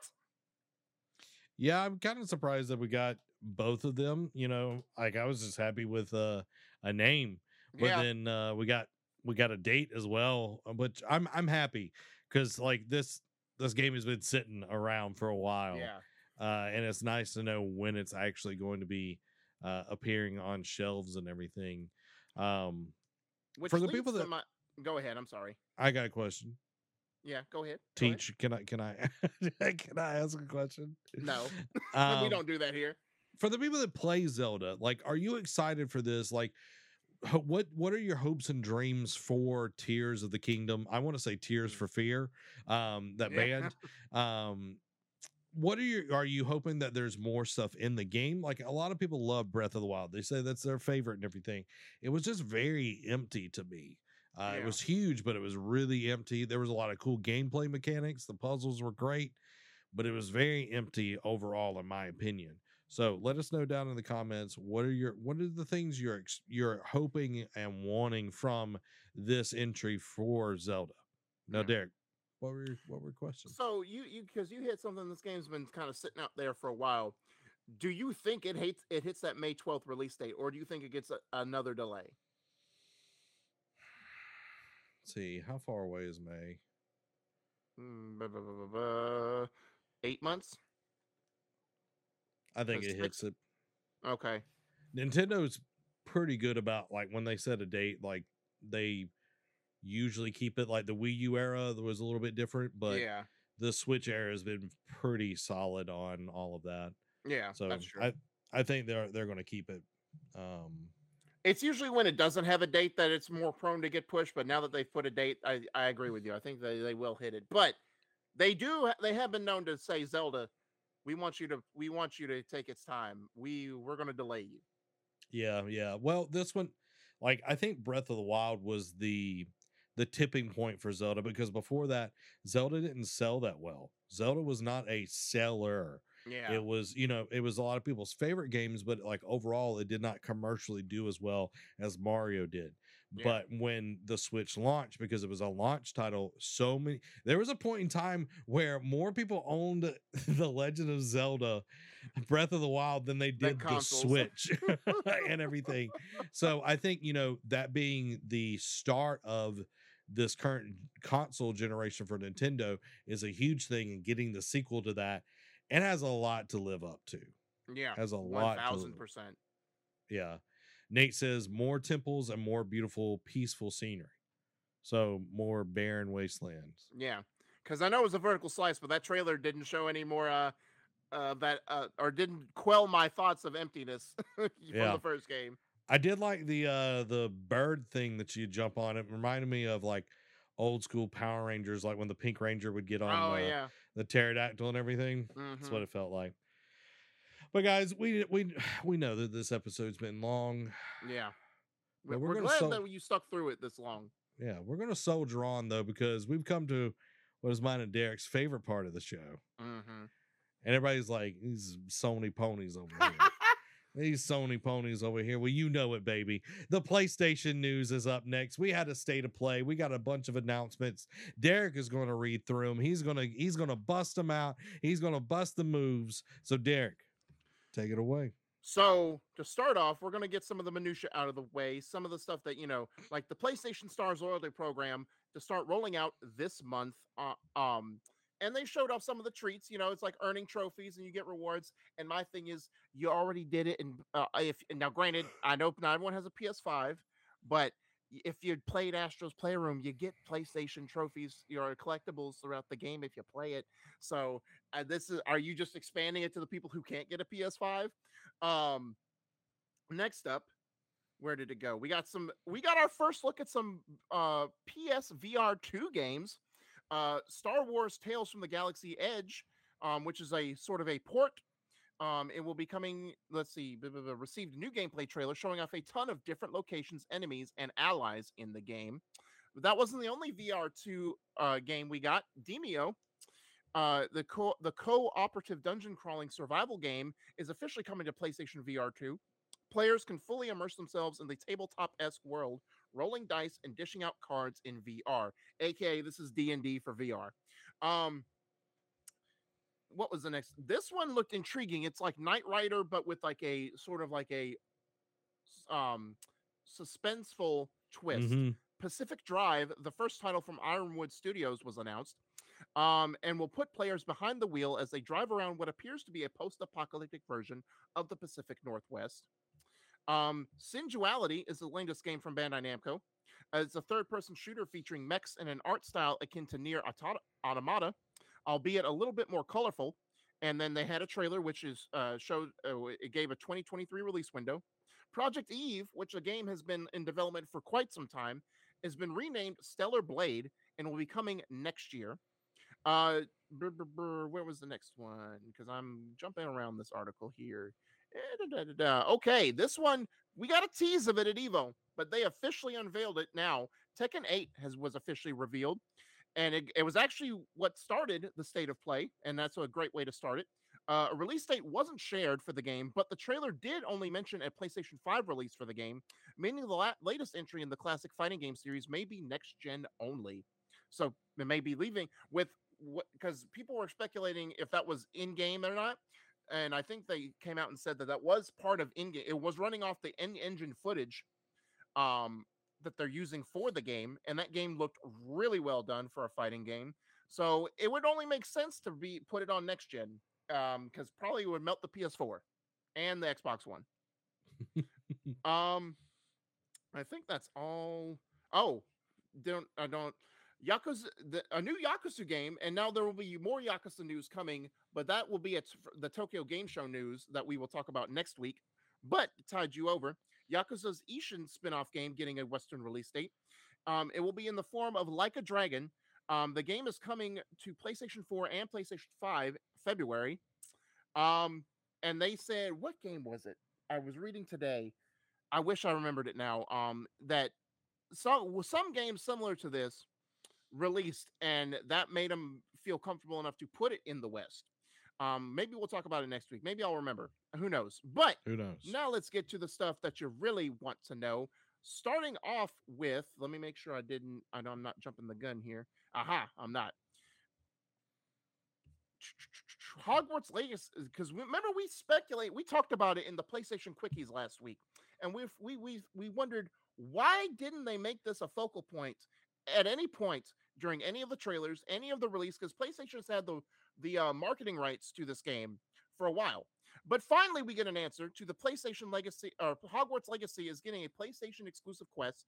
The upcoming Harry Potter universe game, Hogwarts Legacy, was shown off during the state of play and showed off its Hogsmeade-centric quest involving a spooky shop and its creepy basement. And we have a trailer for you.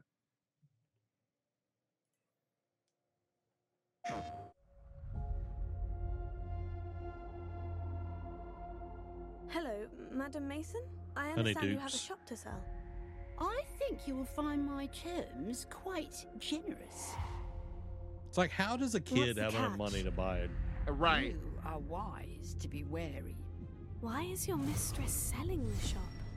She has had rotten bad luck with the last few tenants.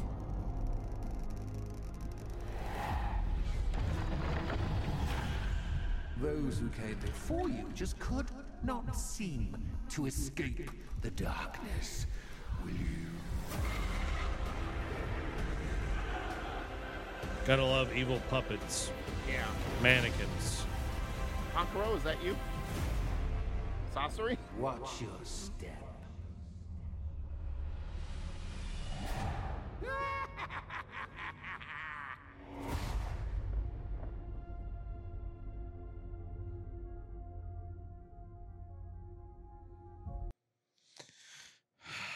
So, Derek. Mm-hmm. Derek. Mm-hmm. Does that make you excited? It is intriguing to see this, but I kind of had raised the question. I was like, this feels like very old school, like, oh, get exclusive things on, even though a third party game gets exclusive content only on this one. Like, yeah, it makes sense for multiplayer games, but exclusive like story based stuff was always kind of weird to me in third party games. While I feel like this was intriguing, I feel like this will be like most like back in that era. I bring that up to say this. I feel like this is going to be one of those missions where cheap isn't the right word, but it's going to be one of those throwaway quests where it's like, okay, cool, you played it, you get bragging rights, but then you play it and it's like, it's okay. It was a throwaway. Like, you're not going to remember it. It's not. It doesn't feel like it's going to be meaningful to the story. Yeah, that's what it definitely feels like. It feels like it's pandering to the fans. It's just thrown together. That's what it feels like to me. It just feels thrown together. Yeah. Murdoch says not worth a PS5. Now that's for PS4 as well, right? Yeah, Legacy is coming to PS5 and PS4. Yeah, so you don't have to have a PS5 for it. You can have a PS4 as well. But hey, you can play. This is coming to PC and Xbox. So this is like on all things. This is not just an exclusive to PlayStation, which I'm actually kind of excited for this game. Yeah. Even though it doesn't have Quidditch. Yeah, exactly. But something that will be up your alley and more intriguing, because we alluded to it earlier when we were talking about Assassin's Creed. Neo developer announces open world samurai game Rise of the Ronin. Neo developer Team Ninja has announced an open world samurai game as a PlayStation 5 console exclusive. The terminology means it'll come to PC as well. With a 2024 release window, a trailer showed off the gorgeous world set during the modernization period of Japan, and we have that trailer for you right here.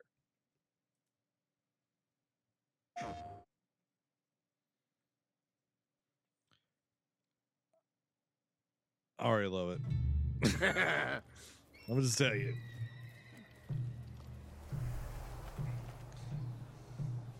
Everybody uses them eagles or hawks. I know.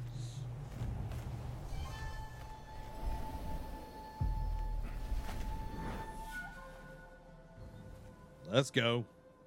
Feel Rurouni Kenshin up in here. I literally said that. I'm like, man, Rurouni Kenshin, the game looks great. The black ships appeared without warning, and our nation began to tear itself apart. Those who cleave to the past, those who embrace the new, and the Ronin, a warrior free of all masters and bonds. Now that's dope. That's dope. When I first saw that, I'm like, Assassin's Creed Brotherhood? Over you yeah. As your blades carve a new future. Boom, son. He'll have a headache in the morning. Your time has come. That Rise smile, a little smirk. as one. Yep. It's like, you think you have me, you really don't. You don't know, you're already dead. You're already under my genjutsu.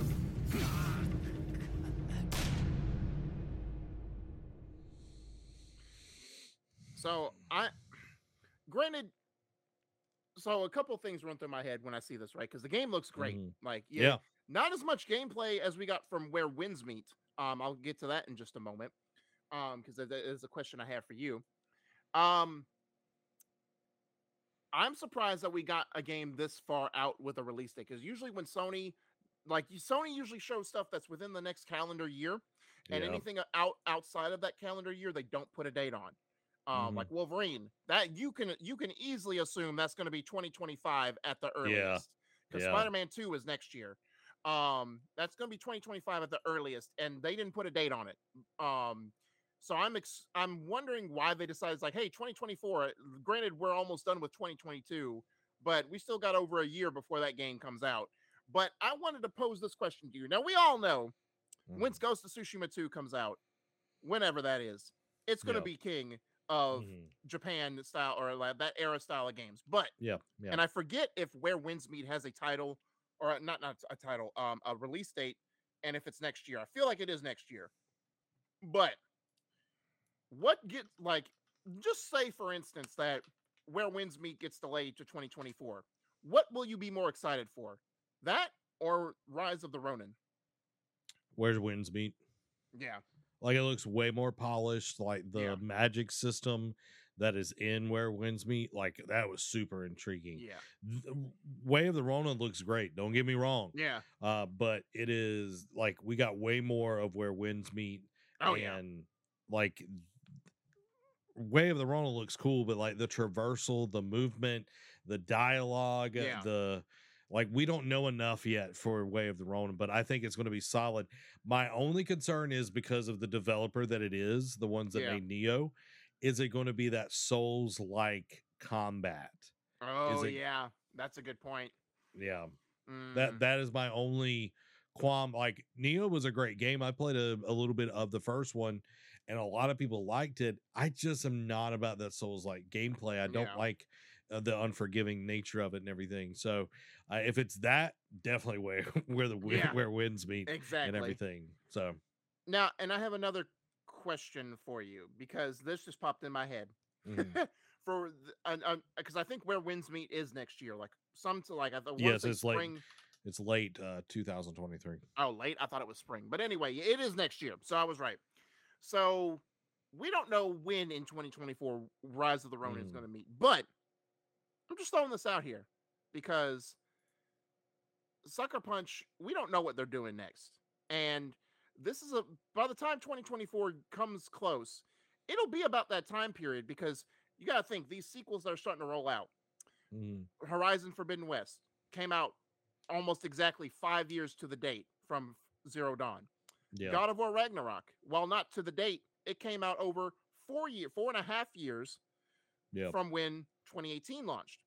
By the time Spider-Man launches, it'll have been about a good 5 years almost. Yeah. It'll be about time because Tsushima launched in 2020. It'll be about that time to announce a sequel for 2024. If that happens, will you even give Rise of the Ronin a shot? Oh yeah, I'll give it a shot. Again, it all depends on the gameplay. Yeah. But I'm gonna say this. I would not expect Ghost to be as quick as you're thinking because of all the COVID stuff. That's going to push back the release, like that window of 5 years and everything.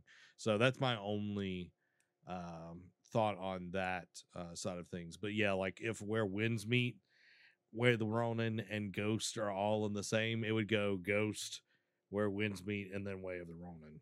Okay. But hey, we're going to get our fill of Japan/Asia for a good number of years. So and then Assassin's Creed exactly come out as well. So we ain't complaining. It's going to be the new World War II destination. Which that also begs, like, just we don't have to linger on this question for too long, but it's like, do you think with all these Asia/Japan style games that have been coming out over the last couple of years, because Wukong, Black Myth Wukong, Wolong Dynasty, a couple other Asian, they're more Chinese centric, but do you think those will start to get stale after a while? Because all of a sudden they're starting to drop almost every year now. I think it will. I think it's like anything else.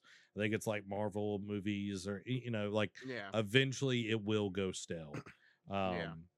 But to Murdoch's question, I don't know 100% when the PC is going to release, but I did look up how this developer has put things out in the past, and it is launched on console and PC on the same day and date. So this is they're not owned by PlayStation, but they have rights to it, exclusivity rights to it. So I think you'll see a day and date of PlayStation and PC whenever this comes out. Sifu was the same way. Yeah. So there you go. There you go. But now we get to the announcement of, or the one that matters, the one trailer to rule them all. But before that, we got a little side adventure because we got some more Ragnarok. Just when you thought that Game Informer's coverage wasn't enough, we got a big story trailer for God of War Ragnarok. However, there was a little bit of accessory news. If you want to show that, Zach.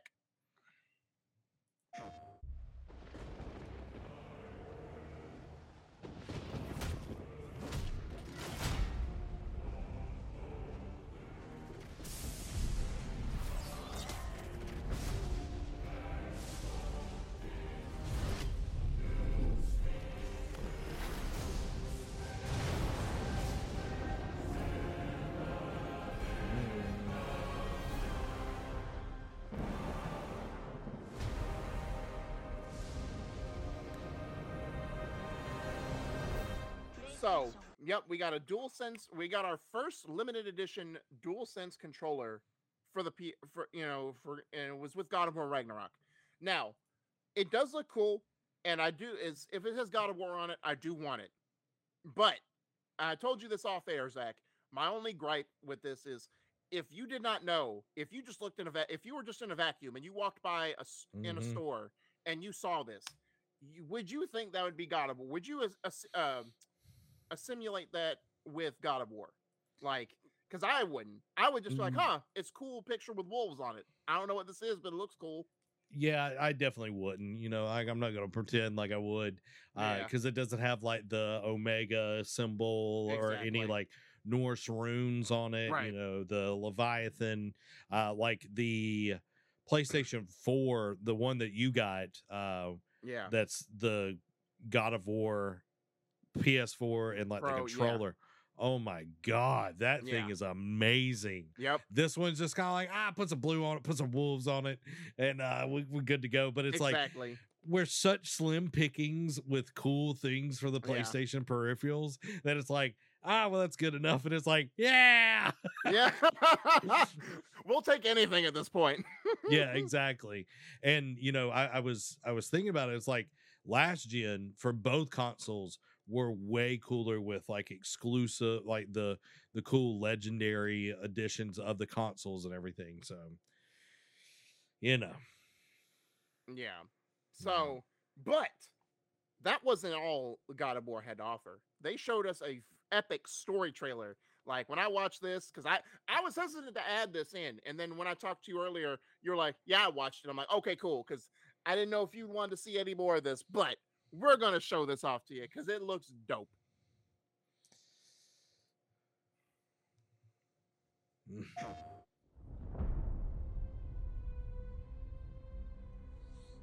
Everyone keeps secrets. It's crazy to hear how much his voice has changed. Sometimes it's the only way to protect the ones we love.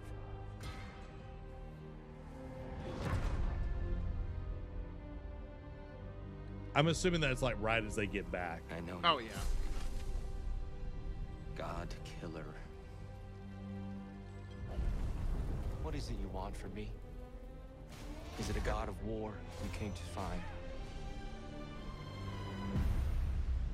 You don't really want war, do you, Kratos?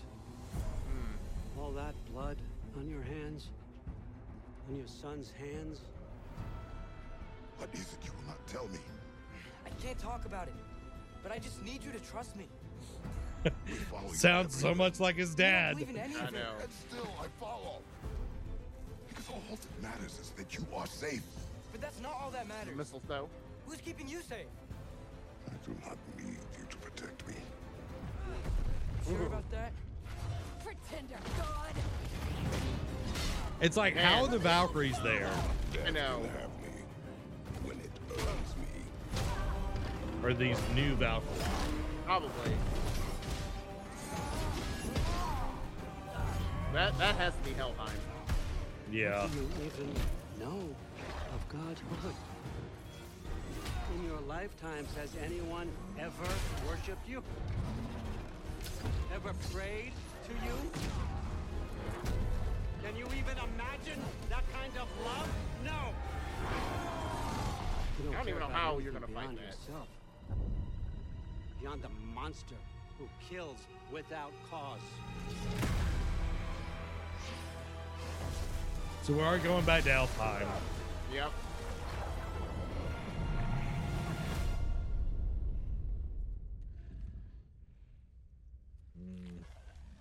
Fate only binds you if you let it.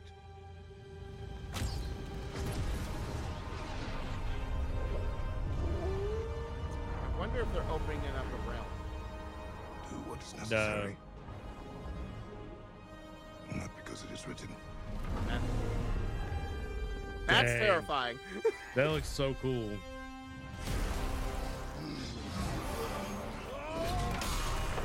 Dude, let's go!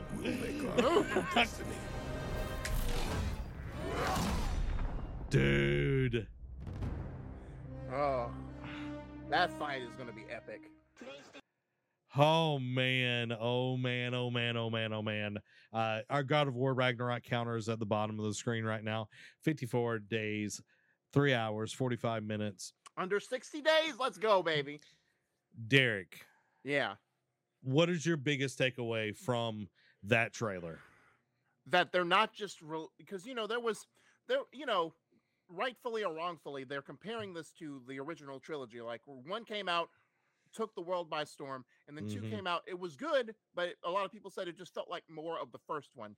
And while this does like some gameplay aspects and some other elements, feels like it's just like not a by the number sequel, but just more of the first one. Like they're from a story perspective, it doesn't seem like they're resting on their laurels because I have some theories because that person in the doorway, like, do you think that's Big Daddy himself? Like, yeah. Okay, I got theories, Derek, as well. Yeah. Okay, so Odin always appears as a traveler, like this meek traveler and all of that, because he puts people off guard. So that's him, and that voice that's kind of like weird, like frail, kind of old man voice. That's him. He's not this husky, voice or anything like that. It ain't Anthony Hopkins. It's this a weak dude sounding dude, and then he's just like, wham, I'm Odin. Yeah. Now, because I know you had a theory about like Kratos becomes Tyr, but that is Tyr. I didn't want to. Yeah, that is Tyr. Yeah. But were you more insinuating that Tyr's going to die in the game, and then Kratos takes over his mantle as the Norse God of War? I think he does. Okay. Because there's a theory that Kratos becomes Tyr, or Kratos is Tyr, and because Tyr has been able to, we saw in the original God of War 2018, like Tyr had visited like Egypt and different places. Yeah. And that's kind of like the trajectory of what's going to happen with Kratos and everything. So okay. I think that's what's going to happen here. And plus Tyr is known to time travel. Yeah. That's one of his powers and everything. So the rope that he cuts off and everything is like this unbreakable rope in Norse mythology that Odin binds Tyr with. Oh, okay. So that's a huge thing right there. Okay. And then the two wolves, they chase the sun and the moon. Right. So it's Atreus. Well, you know who he really is. I'm not going to ruin it for anybody. Wolves. So that's what he was doing. He was changing the time of day. Yeah, like he was setting up what actually they're chasing the moon and the sun and all that kind of stuff. That looked like an eclipse. So I wonder what how that's going to play out. Well, I was just playing the part where you get the chisel. And Mimir was talking about like the time. There was that thing that was going up, and what he meant. Yeah, he was talking about the wolves chasing the sun and the moon. That's those wolves that chase the sun and the moon. Like, got you, yeah. Because they're Loki's children. Okay, got you. There's a lot of timey-wimey junk in this thing. So now I have a couple other questions for you. Do you think, because Odin always looks as a traveler, do you think he ever to try and swindle Kratos and Atreus at some point? Do you think he impersonates at any point Tyr, that he is Tyr, to like to try and get in on what they're trying to do? No, because he has eyes everywhere. The crows. Yeah. Like they're constantly like even in the first game, like they're constantly everywhere. He knows what's going on. Yeah. And that's true. Him showing up as the traveler and not in his god form is him trying to talk Kratos out of doing something foolish, actually challenging his power in this realm. Because I think he's afraid. Like for Odin to do that, he's afraid because I'm curious, like, is this before or after the fight with Thor? Yeah, like, because I don't want it to end up being like the same, like episodes, like crossing streams here, like Star Wars, like episode 4 to episode 7, right? Like some of the same plot line. Yeah. I don't want them to get home after a strenuous mission and then a knock on the door, like how 2018 starts, and it's Odin, like another mystery person. You know what I mean? Yeah, it could be like in a dream or something. But what was very interesting was him bringing up, have you ever been worshipped? Yeah, I know, because we know Kratos, and like, especially when you get to the part where you have to go to Helheim, Kratos cares nothing for the gods, even though he's part god himself. He, from his experiences, especially with old daddy Zeus, that he has been manipulated, betrayed by the gods. He cares nothing for them. And that's why, like, even in the beginning, like Atreus mentions is like not worshiping, but in awe of the gods. And Kratos is like, they're nothing special. Don't basically, I'd never meet your heroes type of thing. You know what I mean? Like, and we're about to find out that that's going to be the thing. And like, so it's interesting that he poses like, you hate the gods, but is that because, I wonder if Odin like this is like, you hate the gods, but is that because you were never worshipped like we were? Yeah. Especially for even though like, especially like with the way God of War 3 ended, Kratos left Greece in ruins. Like there was nothing, there was practically nothing left of that game, or of that city or country. So for right or for wrong, Kratos acts of like whether they're acts of, you know, terrorism or acts of heroism, he never got the proper praise for it. Now, whether he cares about it or not, it does pose an interesting question. But I have another one for you. Obviously, we can defer that when like what Atreus means, like you just have to trust me, like whatever, like I can't tell you what it is, but obviously it's referring to the panel at the end that we see of the game that leaves a lot open for interpretation. Like we don't know the context, we just see this mural depicting these characters, and we're left to wonder what's gonna happen. So obviously that has part to play in it. Like I don't know if Atreus figures it out or that weighs on his mind and he starts to get part answers and he doesn't like where it's potentially going to go. So he's like, I need to find answers. Obviously, that's what he's keeping from Kratos. But do you think he makes a deal with Odin or with Thor or with Freya? Because we learned that Freya kind of turns on him for certain reasons at the end of the game. Yeah. Do you think he tries to make a deal with one of those three gods against Kratos, and he doesn't want to tell him because he knows what it involves a god, and Kratos wants nothing to do with it?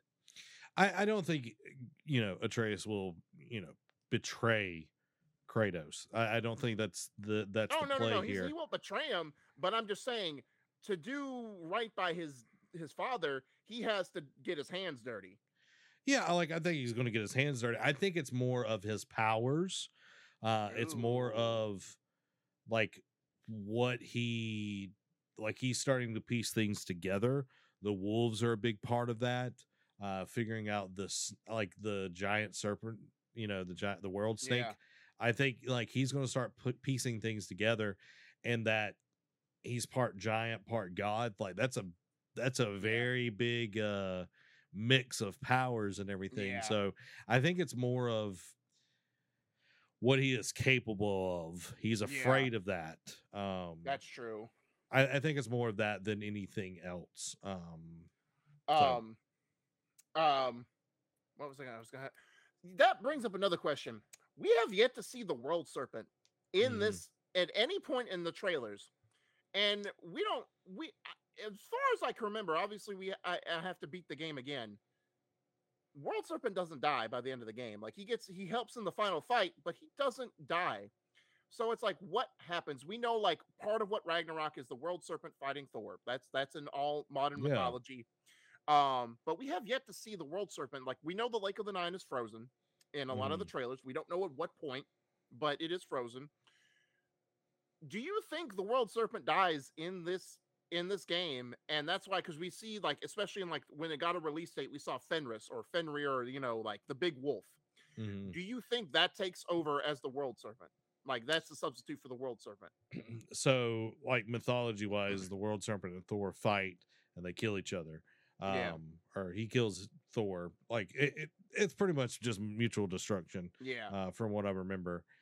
I think that is like where you're seeing Kratos fighting Thor, and then the World Serpent comes in to like fight as well. And I think that's where you see them, you know, duke it out and everything.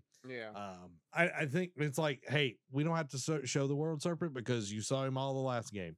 You know what I mean? True. It's like we're going to show you all the new stuff, and where, you know, like Freya is a main character, so we're going to show her. But it's like we don't have to show you anything about the World Serpent. He's there. You know what I mean? Like he didn't die. Or it could be detrimental. Like it could probably be that they don't want to show him because it gives away too much story. Yeah, exactly. And Dan, you got a good point because we are going to see him, Shooter, in this, I'm sure, because we're going to go to Asgard. It's during Ragnarok. Shooter is the one that destroys Asgard. Yep. So, and because we've already been to Muspelheim. Yeah, that's and everything. True. So, yeah, there's a lot. There's a lot here. There's a lot here. We can talk. We can almost make it its own show. Yeah, definitely. But guys, we're gonna jump into the quick hits. Let us know what you thought about the God of War Ragnarok trailer. This is gonna be the last trailer. I won't just tell you. Like they might do a hype trailer of what we've all seen, but I don't think we get anything else. Yeah, because now, well, I was gonna say, or maybe like that focus, like state of play that with Horizon and whatnot, but because Game Informer's doing their month-long coverage of this, they might just use that as a substitute instead of doing a state of play. Yeah, I don't want anything else. I really don't. Yeah. Like I'm satiated. I just want these 54 days and 3 hours and 34 minutes to get over with, so we can get this game and I can get my 5 guys. Exactly. Oh Lord. All right, so we're gonna do the PlayStation quickies first, and then I think we'll just transition into the quick hits right after that. That way we can just talk about what we want to, because there's not a lot of quick hits this time around. So with the PlayStation quickies, the latest PS5 system update also added a new feature to trophies that lets you reveal all hidden trophies with one click of the button. Deviation Games announces the departure of co-founder Jason Blundell. David Harbour from Stranger Things will star in the upcoming Gran Turismo film. Babylon's Fall servers will officially be shutting down on February 27th. Stray is getting a standard physical edition release for PS5 on September the 20th. That's just 5 days from now. While the PS4 version will take a little longer and come out November 8th. Forspoken's main campaign will take approximately 30 to 40 hours to complete. The Last of Us multiplayer game set in, quote, dense city with lots of detail, hence resume of ex-Naughty Dog staffer. And God of War Ragnarok includes 60-plus accessibility features. Now, moving on to the quick hits. The Hitman movie from James Gunn was pitched just weeks before he was hired for Guardians of the Galaxy. Ridgeline Games, established by EA to work on narrative campaign in the Battlefield universe. Battlefield creative director Lars Gustafsson is leaving DICE after 20 years. EA Originals partners with Dynasty Warrior Studio for a new Monster Hunter-like game. Radic Engine, trademarked by Square Enix in Japan. Stranger of Paradise Final Fantasy Origins Wanderer of the Rift DLC will be coming out October 26th. Square Enix is open to joint ventures on or taking a minority stake in its own studios due to rising development costs. Overwatch 2 heroes will need to be unlocked on the Battle Pass's free track. Rockstar has seemingly waved goodbye to Red Dead Redemption 2 and Red Dead Online. Splatoon 3 had the best launch ever for a Switch game in Japan. Cyberpunk 2077 Phantom Liberty expansion won't be on last-gen consoles. 343 Industries head Bonnie Ross leaving the studio. Gears of War pledges 1% of all future revenue to suicide prevention charities. Xbox owners can finally connect to Discord voice chats from their consoles. The Xbox app for PC now tells you how long it takes to beat a game. Halo Season 2 has now begun filming. Nintendo reassures fans that Advance Wars 1+2 Reboot Camp isn't canceled. And finally, The Sims 4 is going free to play on October 18th. Okay. I only want to really hit one of these. There's a lot in there. I want to talk about Overwatch 2, but I figured that's where you were going to go. I want to talk about that, but there's one that is more important to me right now because I play it every week, and that is Bonnie Ross leaving 343 Industries. Mm-hmm. She was a founder and the head of the studio. Yep. She has been there the whole run of 343 being over the Halo franchise. In her reasoning why she left, there was health issues of her family, which we pray for her whole family, thoughts and prayers. We want them to get better and everything. Do you think we've seen a lot of people leave 343? We've seen a lot of people, jump ship and everything. Where do you see 343 going? We kind of talked about this on our stream Tuesday night when we were playing Halo. Yeah. But it is a Microsoft owned studio, which Microsoft, it's kind of one of those too big to fail studios. Yeah. Microsoft will close a studio. They are not afraid to do that. Yeah. But what do you think is the path forward for 343? I think,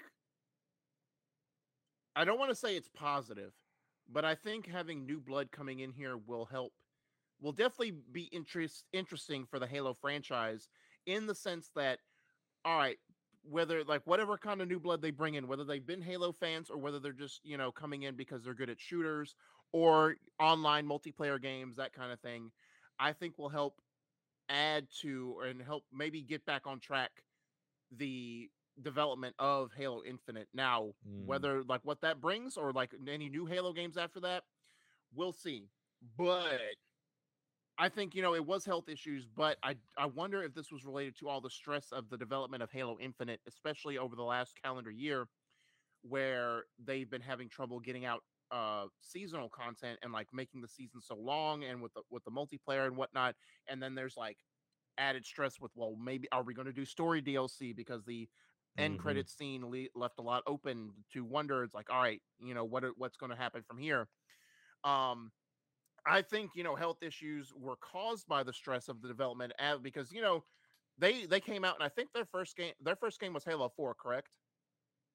Yes, it was Halo 4. Yeah. Yeah.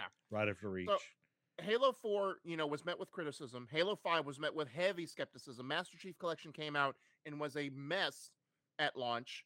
So I think all of that has built up to where I think health issues, and I think she was just, I don't want to say tired of it, but I think it just got to her in the sense of like, hey, look, it's affecting my health now, all the stress from up top and all the fan demand from this storied franchise. I need to step away.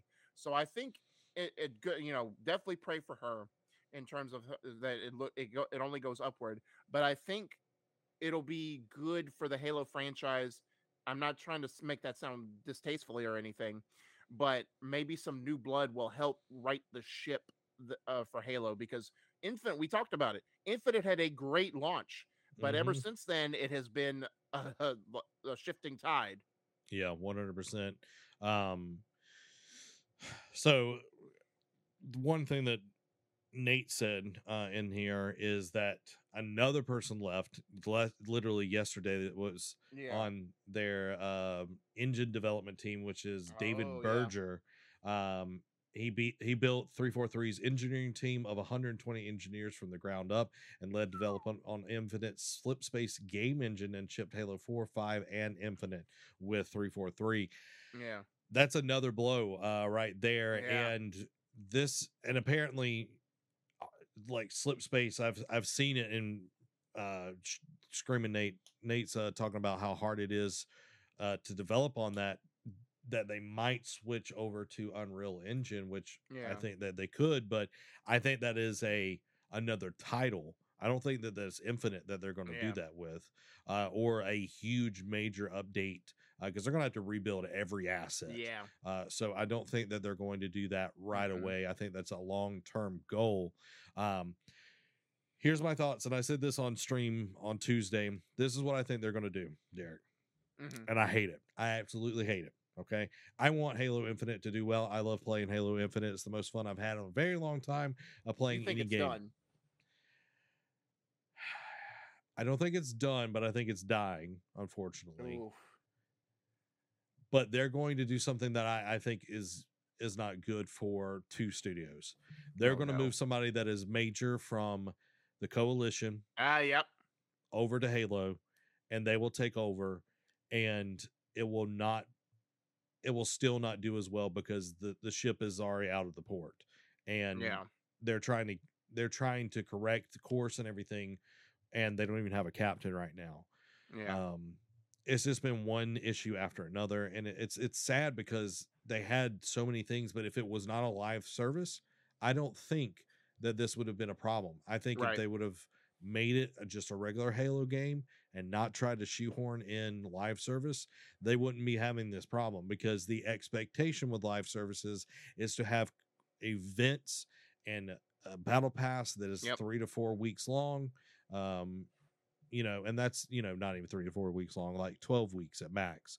And that's what we're not getting, 3 to 4 every year. And that's not what we're getting right now. We're getting 2 a year. Yeah. And a little bit of a third one, or 2.5. Yeah. So, I hope that Bonnie Ross and whatever's going on with family members or herself, that she gets, better, that her family member gets better and everything. I don't think, I think this was just this is going on. All of these other things, like I don't need this added stress, like you were saying. And she was just like, I'm gonna just take this time and I'm gonna leave now. Yeah. Because I just can't take it anymore.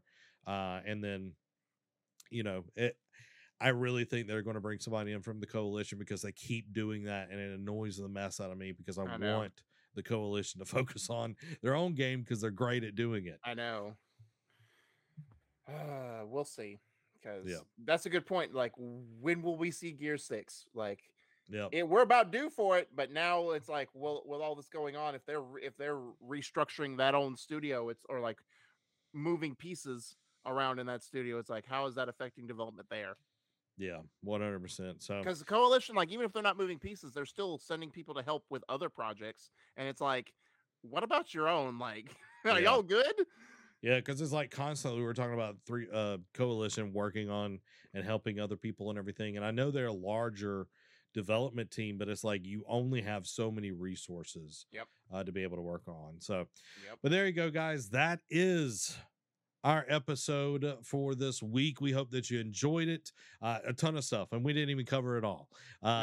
Let us know what your favorite story was, what you're most excited to see, and make sure to watch us live over on twitch.tv/nerdcavenetwork on Thursdays at 7 p.m. Central Time, or check out the video when it's on the replay. And you can check us live out on Monday and Tuesday as well. We hang out, we play games, we have a good time, and we play Halo on Tuesdays, as long as the servers stay open. And guys, make sure to go check out the podcast versions that you can see all the way around the world. Give us a 5-star review. And if you want to support us financially, you can go over to patreon.com/nerdcave, pick the tier that best fits you, and go over to Epic Game Store. Use our creator code NERDCAVE at checkout for all your V-Bucks, your Brawler Bucks, your Rocket League Season 8 pass, getting them Sony games on that PC. You know what I'm talking about. All those beautiful, beautiful bean footage. You can get it there. Nerd Cave is our creator code over on the Epic Game Store. Derek, Defender of the Bifrost Daniels. I enjoyed it. We've held off Helheim, Niflheim, Muspelheim, Alfheim. All the Heims. You know what I mean? Yeah. All of them. Even Heimdall. Even him, we took his sword away from him. He was like, "You don't get the sword anymore. You let that one person in." Exactly. You let that one person in. No more sword for you. No more sword for you. But guys, we hope you enjoyed it. This has been Zach and Defender of the Bifrost. Y'all have a blessed week. Bye.